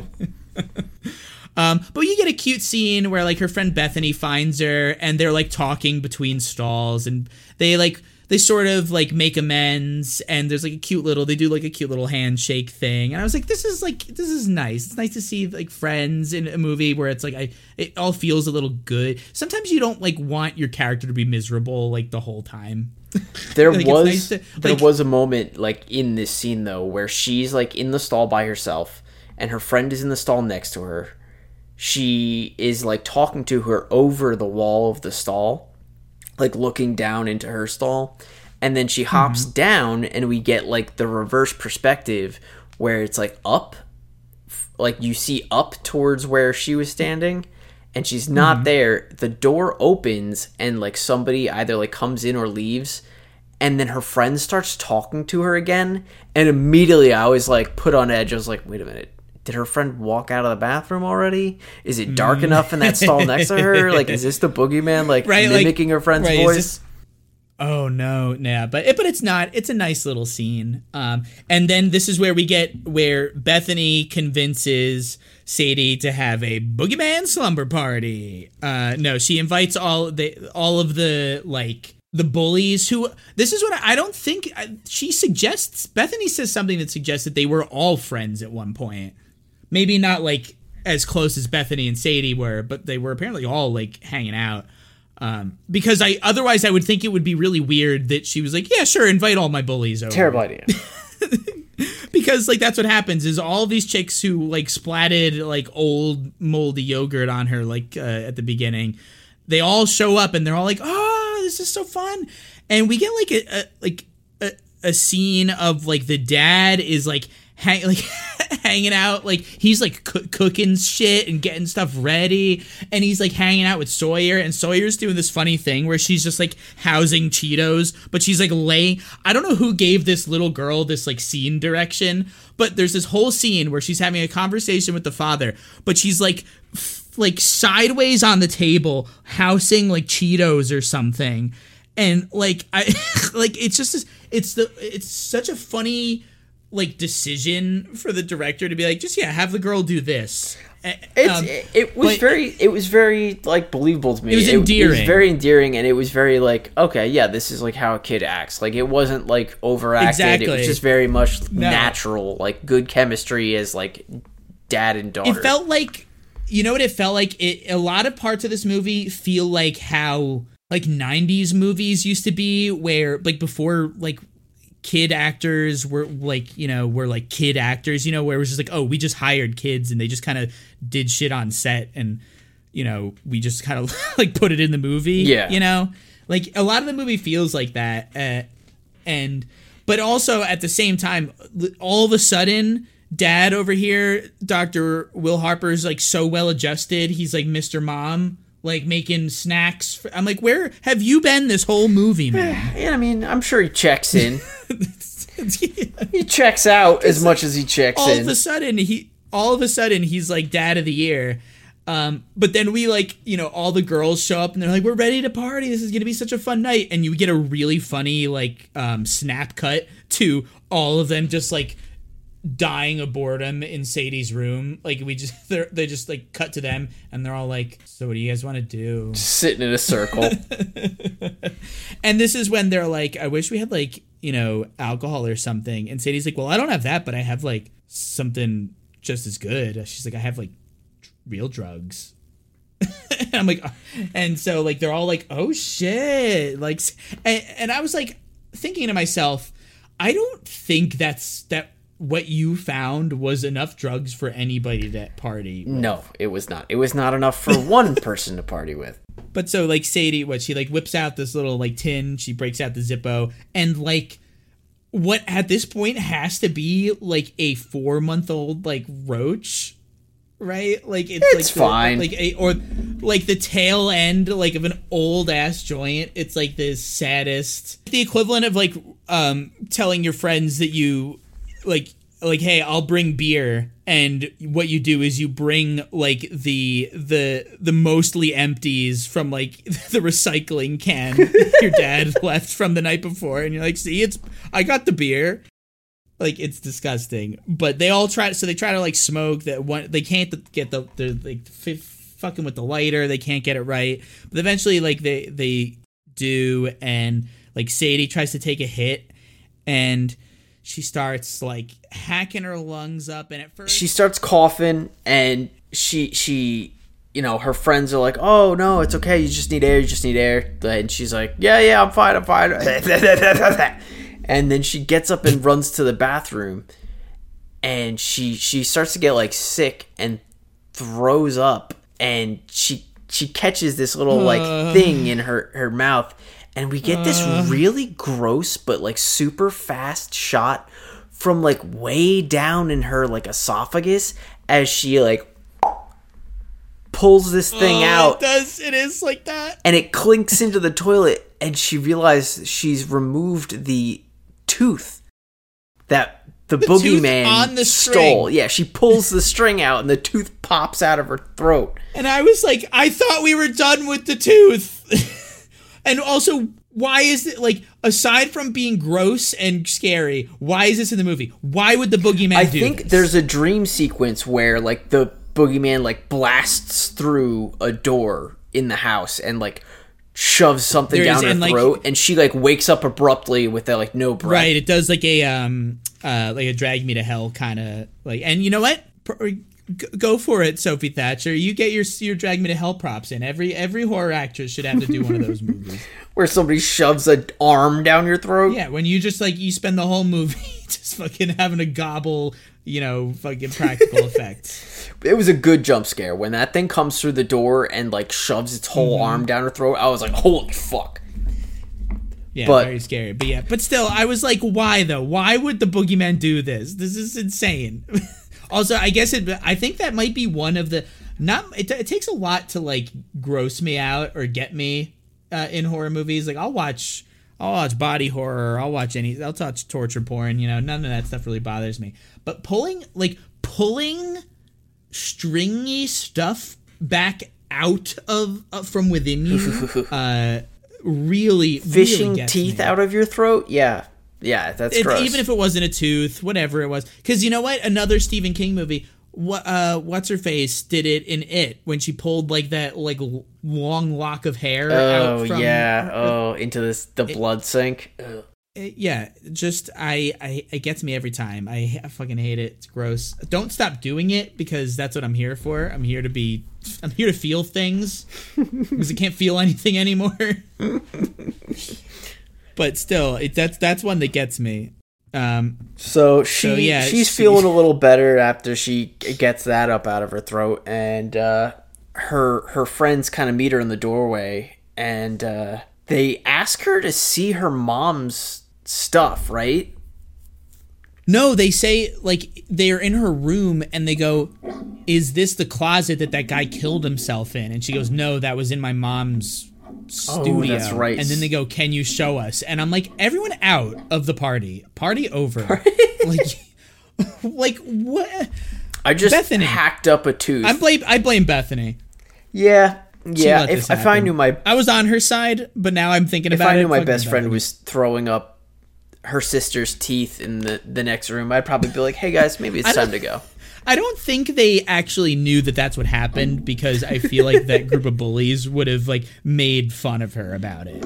Oh, but definitely. they didn't. So I'm assuming they didn't see the tooth. But yeah, so Sophie or Sadie relents and she shows them the closet. But of course, because bullies got a bully, she opens it up and they shove her inside and close the door.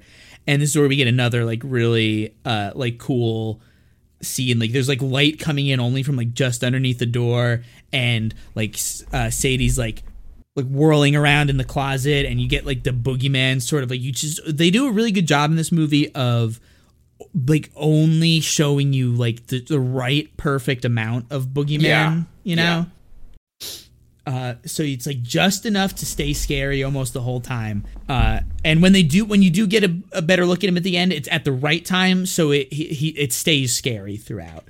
But yeah, so she's like getting stalked by the boogeyman in his closet, and she's like screaming and screaming and screaming, and then eventually she like busts out right as the boogeyman's about to like go for it, and she's like screaming at the girls and saying how like you did this all, like you did this on purpose, and like you're such a bitch. And the girls were like, no, we couldn't open it, like we were all trying to open the door. Yeah, Bethany tries to defend him a little bit.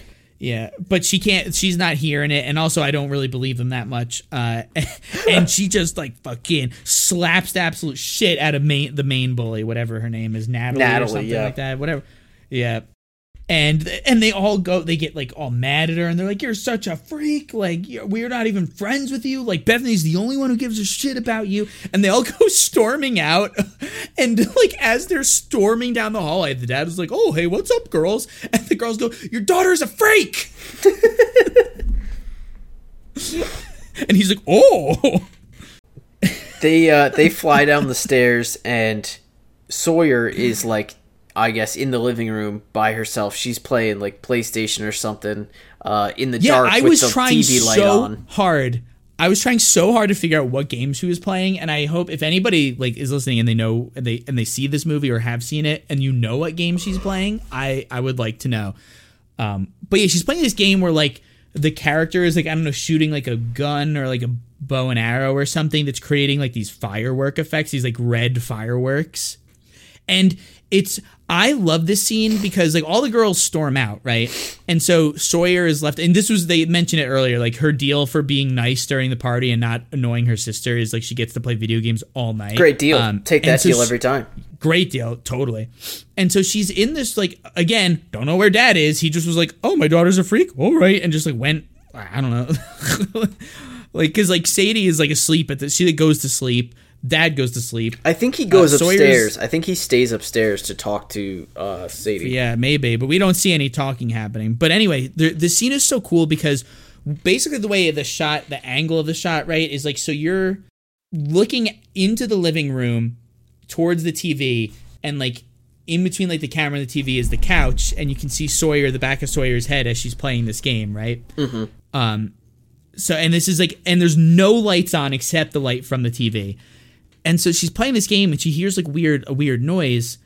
And so what she does is like, she does this thing where she uses the like, I don't know, bow and arrow move that the character has that makes the screen light up brighter. Like bright red. So it like flashes red when she uses it. Right. So that she can see, I've done this exact same thing.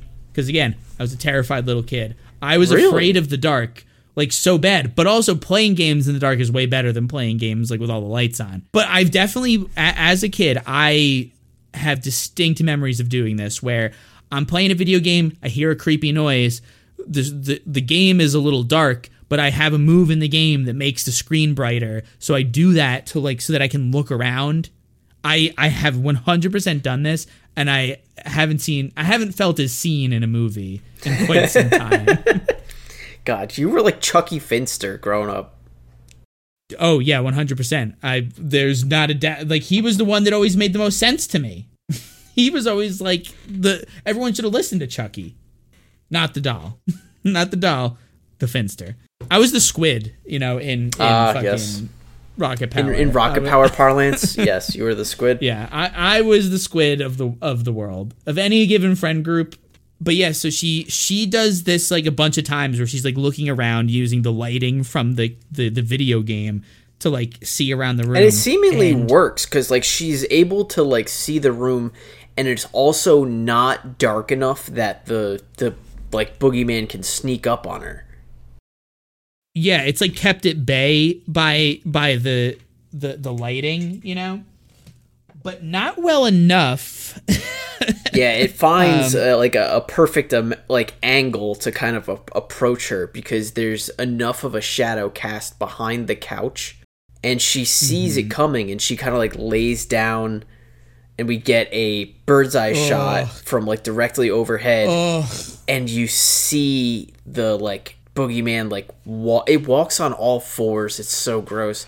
It like skulks like a dog like around the side of the corner, like sniffing for her.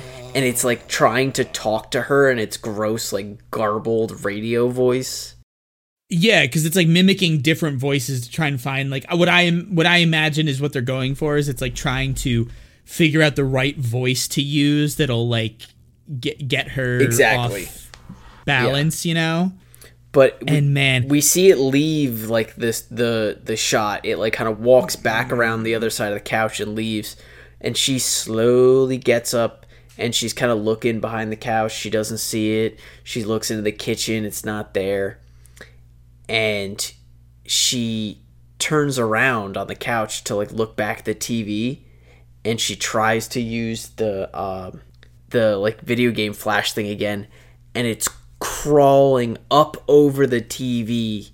And it's about to like and jump the shot right is on top of super her. pulled back. It's like we're seeing this shot from so far away.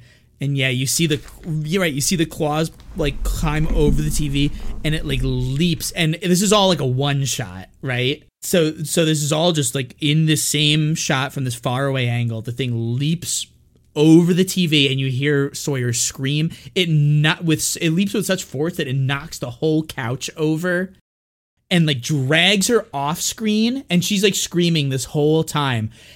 And you don't know what it's doing to her until eventually you see like her legs come dangling into screen from the ceiling, and she's still screaming, and then it goes off screen, and then she lets out one final like agonizing scream, and then you see this whole little girl's body just tossed all the way across screen into the TV at the far end of the living room. Yeah, she's like completely horizontal, gets tossed into the TV. Dude, like she's getting thrown out of a Wild West bar. This girl gets fucked up. I was like, I honestly, I think this might be the best scene in the movie. Good. I think this is definitely the scariest scene. Maybe not the best or most effective or whatever, but I think in terms of just like the scary factor and in terms of like doing new things, something I haven't really seen before or seen done in this particular way. I think this is my favorite part. It's so cool. It's so creepy. But also, now that you know that these guys wrote these guys wrote A Quiet Place. Have you seen A Quiet Place? Like the Boogeyman's kind of Quiet Place. It has a similar. The creature designs are like they're like kind of we're dangerously approaching like this point in time where we're gonna have lots of movies where there is like this creature in all of them, long, skinny, jumpy, creepy mouth thing. Yeah, I'm worried that like just because we don't see most of it, like most of the time, like I'm worried that monster designers are gonna start like getting a little lazy. Hiding more, so that designing less, hiding more. Yeah, I'm worried. But, I don't know. We get a good shot of this. There's some stuff while. Later in the movie that I have faith still. Yeah, but yeah. So this girl gets absolutely fucked up. But at first I was positive this chick was dead. because I read the short story and I was like, well, we've already killed one kid earlier in this movie, and there were like other kids killed off screen that we heard about, and I read the short story, and Stephen King will kill kids. He doesn't give a shit. So like maybe that's what this movie's gonna do. But I was actually happy to find out that that Sawyer is alive, because like she's cute and she's such a fun little like rambunctious like spunky actress that I was like, I would have been bummed if she was out of the movie. And also I think the movie would have been too dark. Yeah, that would have been at tough. that point. But you get a shot where like, you know, the dad and like Sadie come running down and they like find her and they're like screaming all in like soundless like slow motion. But then we cut to the hospital and Sawyer's all like bandaged up. She's got like a her arms are all bandaged, her face is all, she's got like one of those collars on. She's like, the boogeyman fucked me up. I felt so bad for this poor girl because she's like, oh man, he got me. That's basically what it was. And then so like they're you know, they kind of leave her to like recover, and the two of them, Sadie and the dad, they go away. And again, they leave and then hang out in a pitch black room. Well, yeah, and like everybody has to stop hanging out. She's the only one with her little sister when she wakes up, and then she has to go find her dad. Her dad's like crying in this room alone, and he's officially ready to be like, oh, yeah, well, you know, your mom, we brought your mom here after the car accident, and now your sister's here. I just feel like I keep fucking up as a dad. And she's like, all right, are you ready? Yeah. You're ready to stop fucking up? There's a cryptid in our house, and I have to go deal with it. And he's like, were you high? Were you high when you saw it? He goes, were you high? I smelled weed on you. And it's like, okay, first of all, you're a therapist. Your wife, it was your wife's weed. You're no stranger to marijuana. It doesn't make you hallucinate boogeymen. Like, what are we doing here? Just bad dadding. We're just being a bad dad. Bad dadding. And they need to stop hanging out in dark rooms. But I was like, man, this fucking dad sucks, man. But anyway, so now it's back to Shotgun Mom. So Sadie like ducks out of the hospital and she like sprints, I don't know, across the city. She gets a call. I don't know where from the Widow Billings. Yeah, the widow Billings says like, oh hey Sadie, if you want to like fuck up this boogeyman, I got a plan. And so she like scurries away and like makes her way to the Widow Billings house, and she like gets inside, and it's like even more of a fucking Kevin McAllister dream home than it was earlier in the movie. Yeah, she like, this place is now like visibly loaded with like spring wire traps and shit. It's like it is decked like every square inch of this house is trapped at this point. Freddy from Scooby-Doo would be creaming his pants. Traps. Traps. I'll set a trap. And we think we're going to get like a cool little girl power moment. That's what I thought was coming. You know, we were going to get like these two chicks who had been like ravaged by this boogeyman, and they were just going to like go toe to toe with it. But then betrayal, Shotgun Mom betrayal. She like, Shotgun Mom, the Widow Billings, like smashes Sadie's head like against the wall and then handcuffs her to like some like exposed pipes. Yeah, from like the drywall. Behind the drywall. And is using her, but you know what? Is using her as bait the same way that Lester used his son as bait in the short story. So another little tie-in to the short story. Interesting. Although hard to determine who at this point is more unhinged, the movies Widow Billings or the books Lester. Hard to tell. But she kind of like lays this trap, right? And then we get like a little bit of downtime where we're waiting and like Sadie's like terrified. But then of course, you know, the boogeyman shows up because I don't know, sometimes in this movie he seems like super intelligent. Sometimes it just seems like a creature that's like kind of more mindless, or maybe it just thinks it's immortal, like that nothing people could do could actually like harm it. I'm not really sure, because the one we get right here is like a no intelligence to be found one, where it just sort of like goes, oh, Sadie's hooked up to the pipes, and there can't be anything suspicious about this. It like hesitates for a moment, like next to the tripwire, but then it jumps on her for something, and all of the wire traps and it's go like, off, and it like what is gets it, like, shot by like 10 what is bullets. it, like 12 shotguns, like all lined up, ready to go? I think they're all single bullets, but then it gets lit up. Like really a bunch does. of these things go off, and it just gets shot all over, and it's humped like a heap on the floor. And Rita Billings kind of like comes around the corner, and she takes a look at it, and she looks like she's about to poke it with the shotgun, but she unloads too. She double taps. Which is good. Very props good. Props to Widow Billings. She goes for the double tap. As you should. As you should. But unfortunately for her, that's not going to be enough for the Boogeyman, because this is when we get this scene that I thought would not be in a PG-13. Yeah, I really thought this would have pushed it over the edge to R. I would have liked maybe like one or two more of these if we were gonna do R. Mm-hmm. Yeah, but go on. So she turns around to address Sadie, and the Boogeyman jumps up and pins her to a wall. And so she's screaming, and she's pulling the trigger. She's shooting him like as she's like getting ragdolled essentially against this wall. And it gives Sadie just enough time to like get untied and like break out, and she like looks up like she's about to go help Rita, and the Boogeyman turns her sideways and just rips her in half at the hips.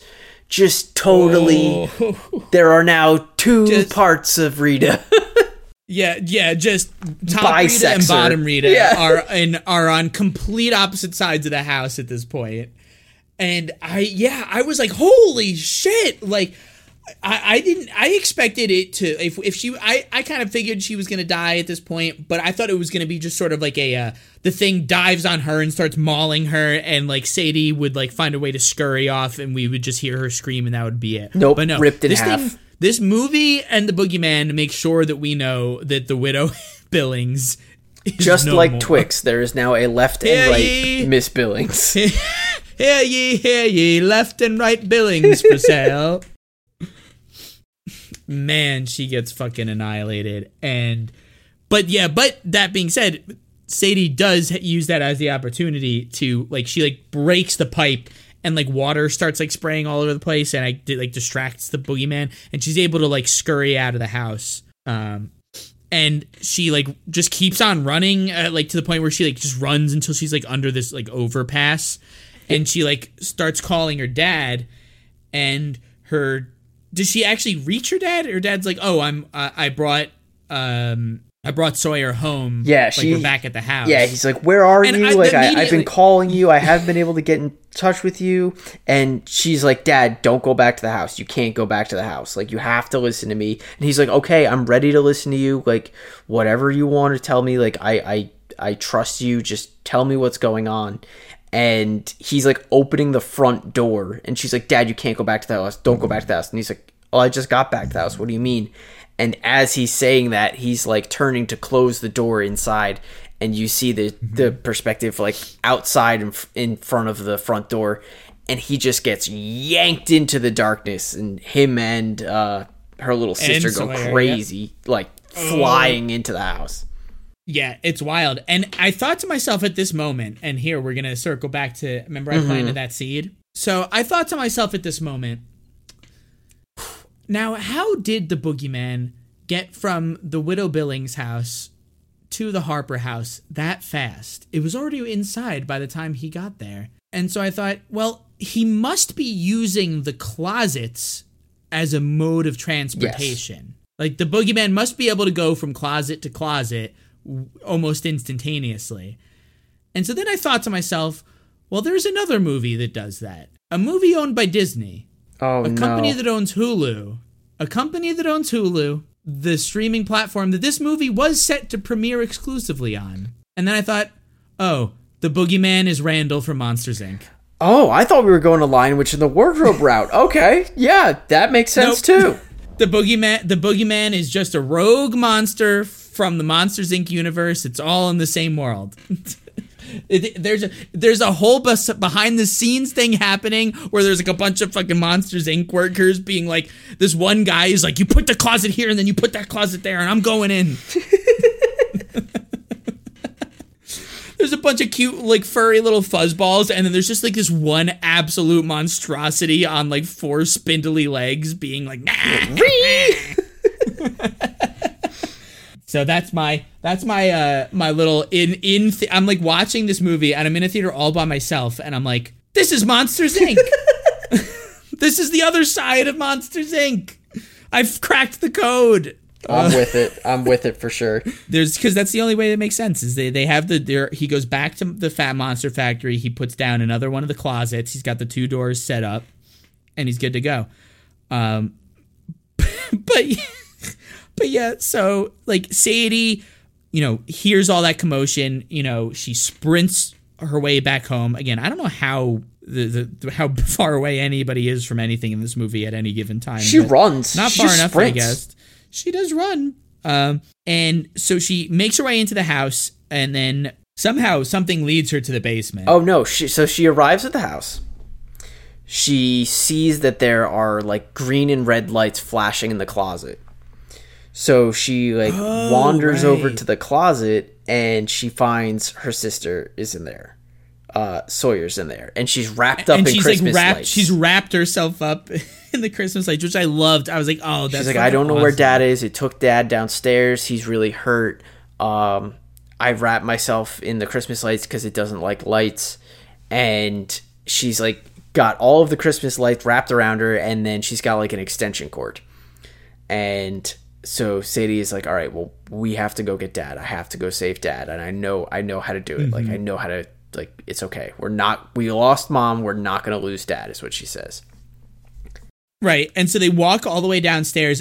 Sadie arms herself with a hockey stick. And I remember thinking, like, Sadie, if 10,000 shotgun shells didn't do it, I don't know how much the hockey stick is going to help. Yeah, I thought the same thing. I was like, man, you just watched this thing get shot like 10 times. Once at close range. I guess maybe the hope is that we're not that it doesn't have a healing factor, that it's weak now. And also my other thought was like maybe like I hope these Christmas lights have like a not flash setting. Like, can you just set it to steady mode or something? Have you ever tried to set Christmas lights, Matt? Has that ever been effective for you? Yeah, I guess you're right. Never in my life.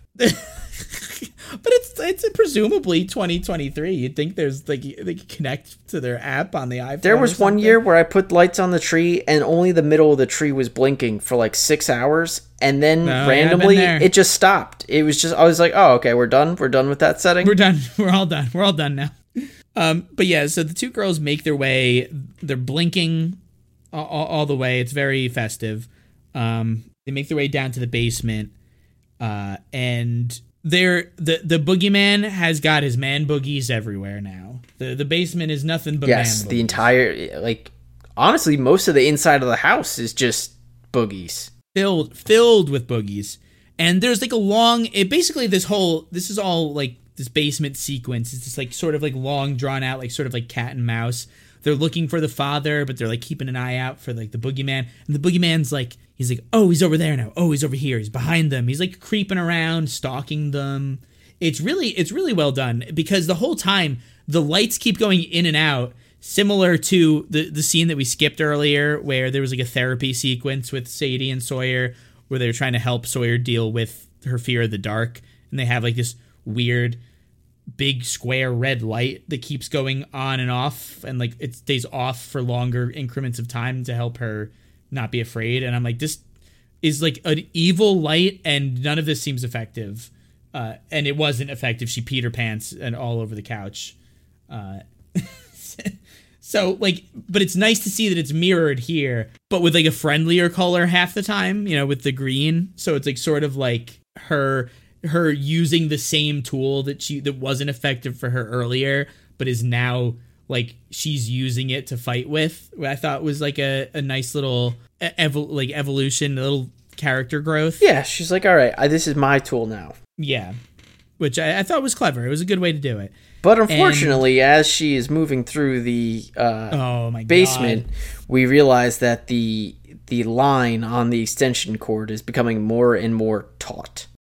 Mm-hmm. And because they're trying to be quiet as well. Yes. But although there's like bright lights signaling where you are, I don't know if they realize that. But right next to around, like, there's like a big kind of shelf. There's like this like tall metal shelving, and they kind of sneak around the corner, and the boogeyman like jumps out to try and attack Sadie, and it kind of does that teleporty thing where it like tries to hit her from like multiple angles, and it jumps on top of her, and it jumps through the shelf, and it lands on, like, the shelf gets knocked over and knocks out Sawyer and Sadie like on the ground.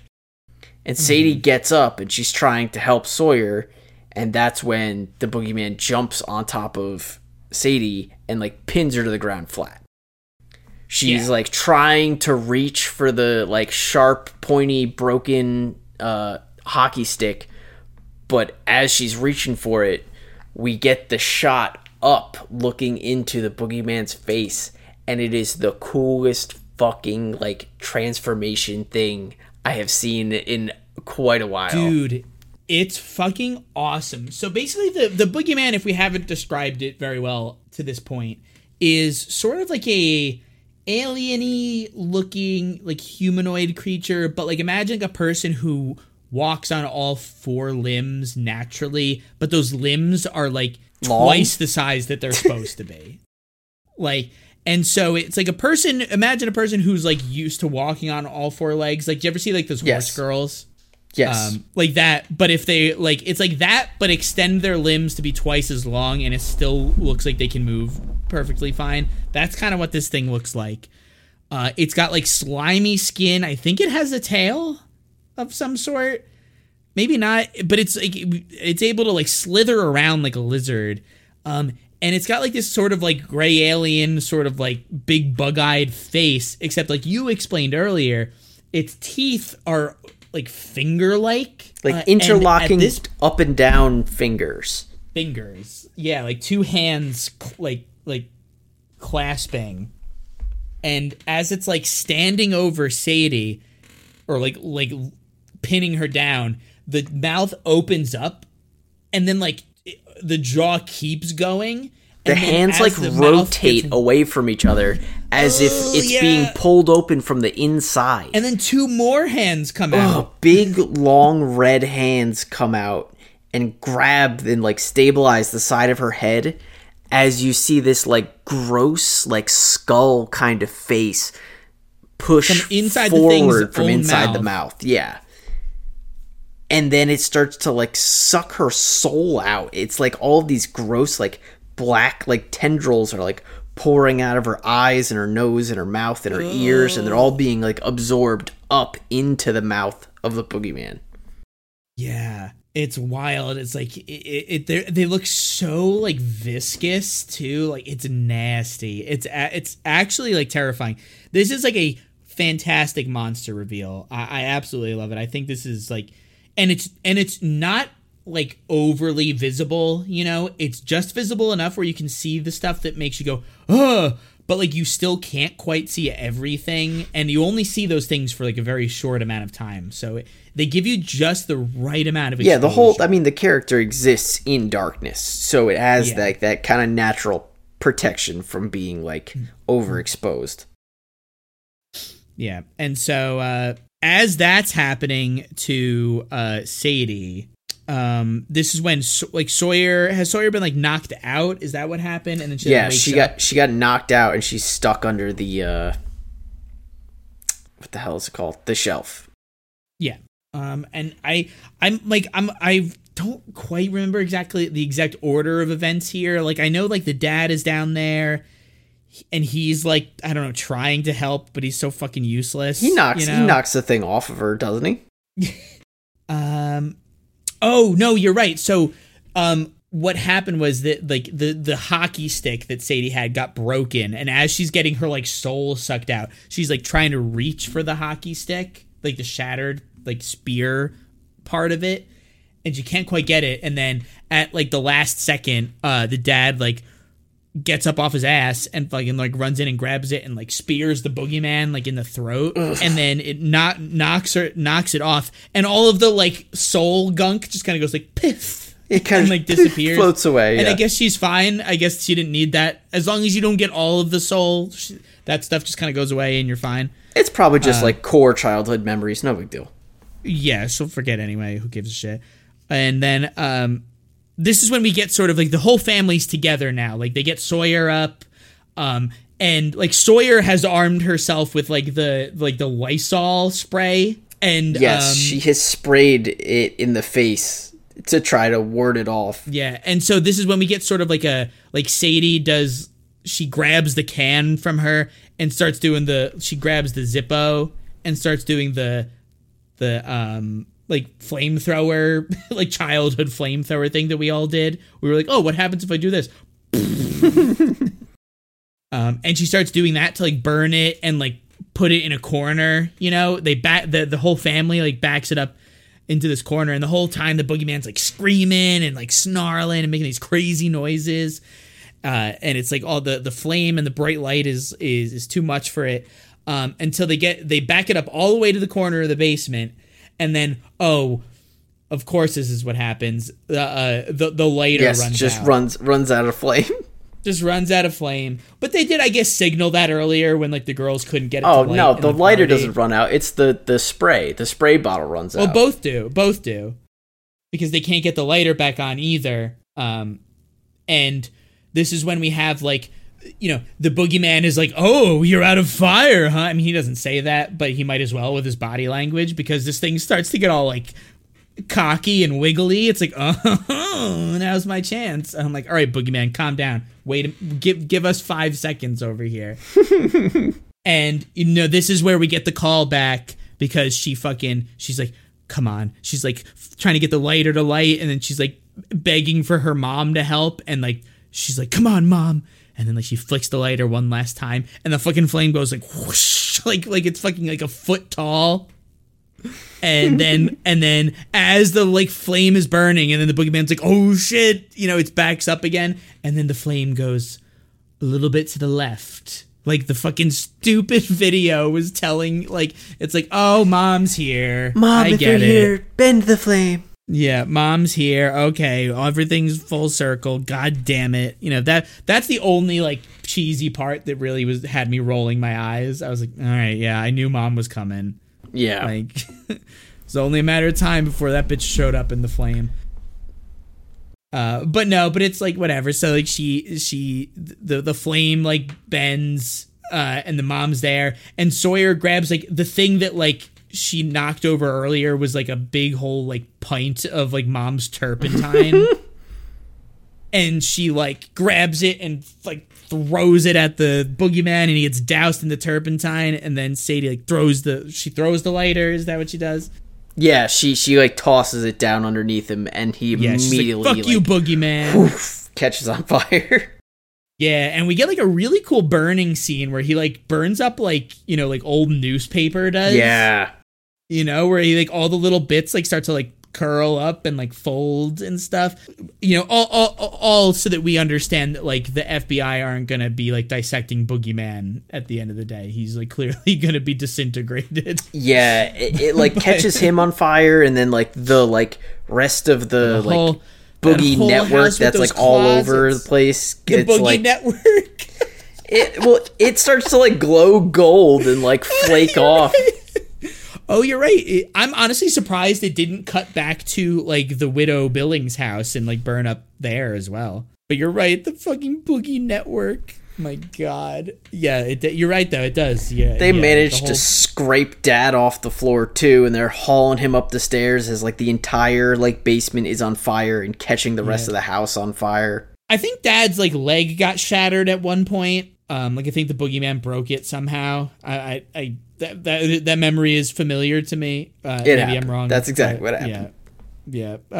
But like, yeah, they scrape Dad up, like you said. They pull him out, and then we like the family's safe, and like we fade to black, and then we open back up, and guess what? Dad finally went to goddamn therapy. Finally decided to show up for a nice family therapy session. Yeah. We get a little family therapy session with the same doctor that's been treating Sadie and Sawyer the whole movie. Dad is there. They're all happy. Like, they've finally learned to, you know, live with their mother's passing and move on. You know, this movie is, like you said at the beginning, it's a grief movie. But I like it, you know, because it's kind of like it's like opposite of Babadook, because like the Babadook is like, basically the message of that movie is, when something really terrible happens, it just stays with you and you just keep it in your basement and you just live with it. But this movie is more like, well, like kind of, but you can like, but it doesn't have to be such a bummer. Like this movie's kind of like, yeah, you can like be sad, but like, you know, if you basically the Babadook is like, here's what grief is like if you have no support system. But this movie is more like, here's what grief is like when your support system like finally comes through for you. I thought it was very much like one of those, she's letting all of her mom's stuff light on fire and the house burns up, and she's kind of like looking back as she's leaving, and she's letting all of it go. She's not like trying to save anything of her mom. She's like letting go of her grief. And well, I think it's because the reason why she's able to let go, because she was holding so like tight onto her mother's stuff, was because her father wasn't showing up for her. True. Yeah. But by the end of the movie, the father showed back up, and so she was able to let that go because she could keep like the memory alive with the family now that it's been reforged. Yeah. You know? So like that's sort of like I think what this movie's about. Whereas more the Babadook was just like, well, I've got nothing but this insane child, so I guess we're just going to live with this monster in the basement. But yeah, so like the whole family, Sadie, Sawyer, Dad, they're all at the therapist. They have like a great session. Everyone's happy. The therapist is thrilled that this dad finally got his shit together. And they all like leave. They're like, okay, we'll see you next week, Doc. And they all leave. And as they're leaving, we hear the doctor say like, "Oh, Sadie, could you come back into my office real quick?" And the dad and Sawyer are a little too like, I think they're hopped up on like positive vibes a bit much, because there's no way they should let her go back into this fucking any room alone.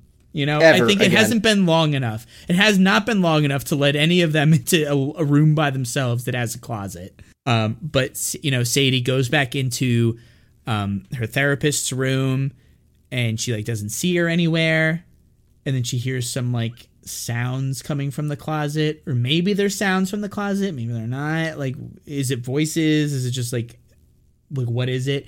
She goes over to the closet, and the closet is like open just a crack. She like creeps up to it, and there's like a beat, and she just shuts the closet, and then the therapist goes, "Oh, Sadie, what's going on?" And then Sadie's just like, "Oh, nothing, we're fine." And then that's the end of the movie. Title card. Ending title card. And I loved it because, you know what? That ending was like, I was like, oh my God, wait. Because I was upset at first. I was like, oh no, is Sadie going to get got at the last second of this movie? I kind of wouldn't that's how have it hated ended. That's how it ended. You know, we talked about it earlier. That's how it ends in the story. And I thought they were going to do that. But I kind of like the nod to the ending of the story. Without doing the exact same thing, yeah. But without doing the same thing, and also keeping sort of the positive vibe, you know, because not every King fucking story needs to end miserably. Like, it's okay to have misery throughout and then like have a bit of a happy ending.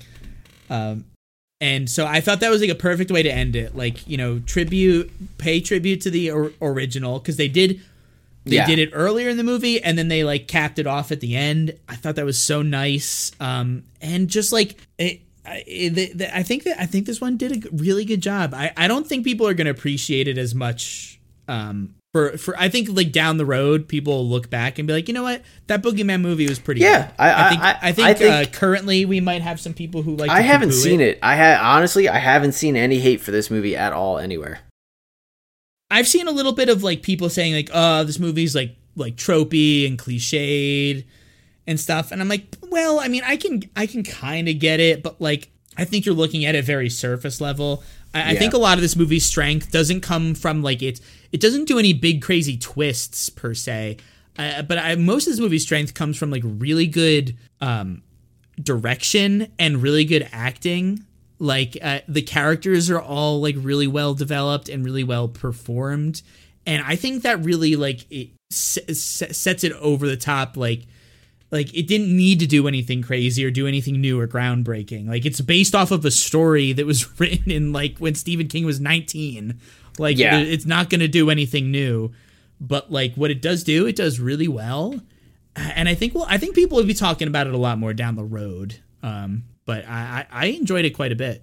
I'll be interested to see where it's at financially when it leaves the theaters. Not that that's going to change my opinion on it at all, but I'm interested to see just interesting to see, you know, the how it's received. Yeah. And especially because it's sort of in this weird place where I don't know, like it's made some money, but not very much, you know. But it's also, covered it itself, wasn't really right? like Have you said it's already covered itself, but like just barely. Yeah, it's basically it's made about $5 million. Okay, in the first what's this 2 weeks? Yeah. But that being said, it was when this film was already made and paid for under the assumption it was going to go straight to streaming. So I guess you're right. I'm interested to see how like that affects how the studio sort of like thinks about it success-wise, you know, because if they had already kind of written it off as like just sort of a big like $35 million streaming expense, but then they were like, oh, you know what, put it in theaters, see what happens, and then it made its money back and more, like, is that a big win? I don't really know how the industry sort of regards that kind of thing. Yeah, I don't know. That's I think it'll be interesting to see where it ends up in our I need to learn more about how that side. I need to learn more about industry side stuff, like how the studios sort of regard that kind of thing. Hopefully, Spooky Fiance can get deeper in and help. If not, we'll reach out to Dr. Uncool and see what he's got going on. Maybe he can give us some insight. Yeah, we can talk. We'll talk about it a little bit when we get him on for the Amityville episode for this month. But yeah. I mean, that's it for Boogeyman. And our first little prequel into future Kingle Barrel episodes. I'll come up with a better name. You're sending that one back to the shop. Yeah, we'll come up with a better name for it. But yeah, we're gonna do more Stephen King episodes coming up. Stay tuned for Amityville Summer. The first episode should be coming out very soon. Get your sunscreen on now. And I think that's it. Do we want to go into our final cuts? Yeah. What do we got going on? You go first. Well, I would say as of news-wise today, we saw we're going to be getting Terrifier 3 the fall 2024. That's 2 falls not from now. This fall, the next fall. So that's already coming down the pipe. They must be prepping for some crazy. They're supposed to be getting a lot more money for that movie, so we'll see. Oh my god, I'm honestly kind of terrified. About what you? No pun intended. I'm a little terrified about what they can do with more money. It'll be good. But other than that, they're going to be breaking records. Oh, you think they're going to go for the blood record? Like I mean, come on. You're the Terrifier movies. You're getting so much more money for this third installment. You got to be going for something. Fingers crossed. Mm-hmm. But I think other than that, I saw, like I was telling you earlier, I watched a couple movies over this weekend, and I was checking out the... it's not necessarily a remake or a requel. It's the sequel to The Town That Dreaded Sundown. Oh, yeah. And it was good. It was surprisingly good. Had some very creative deaths. And it's almost like a meta movie. It was like it takes place in almost our world, where like the true events of that the first movie was based on occurred, and then they made that movie, and then as a result of that movie being like made, this movie occurs. because people are like, you didn't let the spirit of the guy die. Like, you should have just left it in the past. But it's very good. It's worth checking out. It's a nice, like, early 2000s. I want to say 2005, but it hits. It holds up. Go check it out. That's awesome, man. Yeah, I'll definitely check it out, because I was always a big fan of the original. I felt like it was one that, like, people just didn't really talk about very much, but I always thought it was really creepy, and it also has just, like, a cool name, right? Like, so metal. Just like, the town, the dreaded sundown. Like, what a fucking dope name. It's based on, like, some Texarkana, like, axe murders, but, like, as far as visuals, it just looks like very Zodiac. That's awesome. Yeah, I'll definitely check it out. You guys should too. As far as I go, you guys probably see a pattern at this point. My Final Cuts tend to usually be video game related, because I'm also trying to do some cross pollination from here to the Devil's Cut Twitch, which is Matt X Young. You can catch us streaming on there. But recently I've been playing a game called Green Hell, which is a survival horror crafting sort of like base building game, where you play as a guy who becomes stranded in some sort of like Amazonian, like, rainforest setting. You're, like, looking for your wife because she went missing while she was trying to make contact with my wife. She was, like, trying to make contact with, like, this like local like tribe of people who, like, have remained, like, removed from technology and modern, like, civilization. And she goes missing, and you become, like, besieged by like violent, like, cannibal dudes. And, we've seen this game before. Like, there's plenty of games like that where it's like there's the forest and lots of other, like, survival crafting games. But the fun thing about this one, or I guess the not so fun thing, is it's very picky and nitpicky and granular when it comes to the survival stuff. So, like, not only do you have, like, a hunger meter and, like, a thirst meter, so, like, you have to drink water and you got to eat food.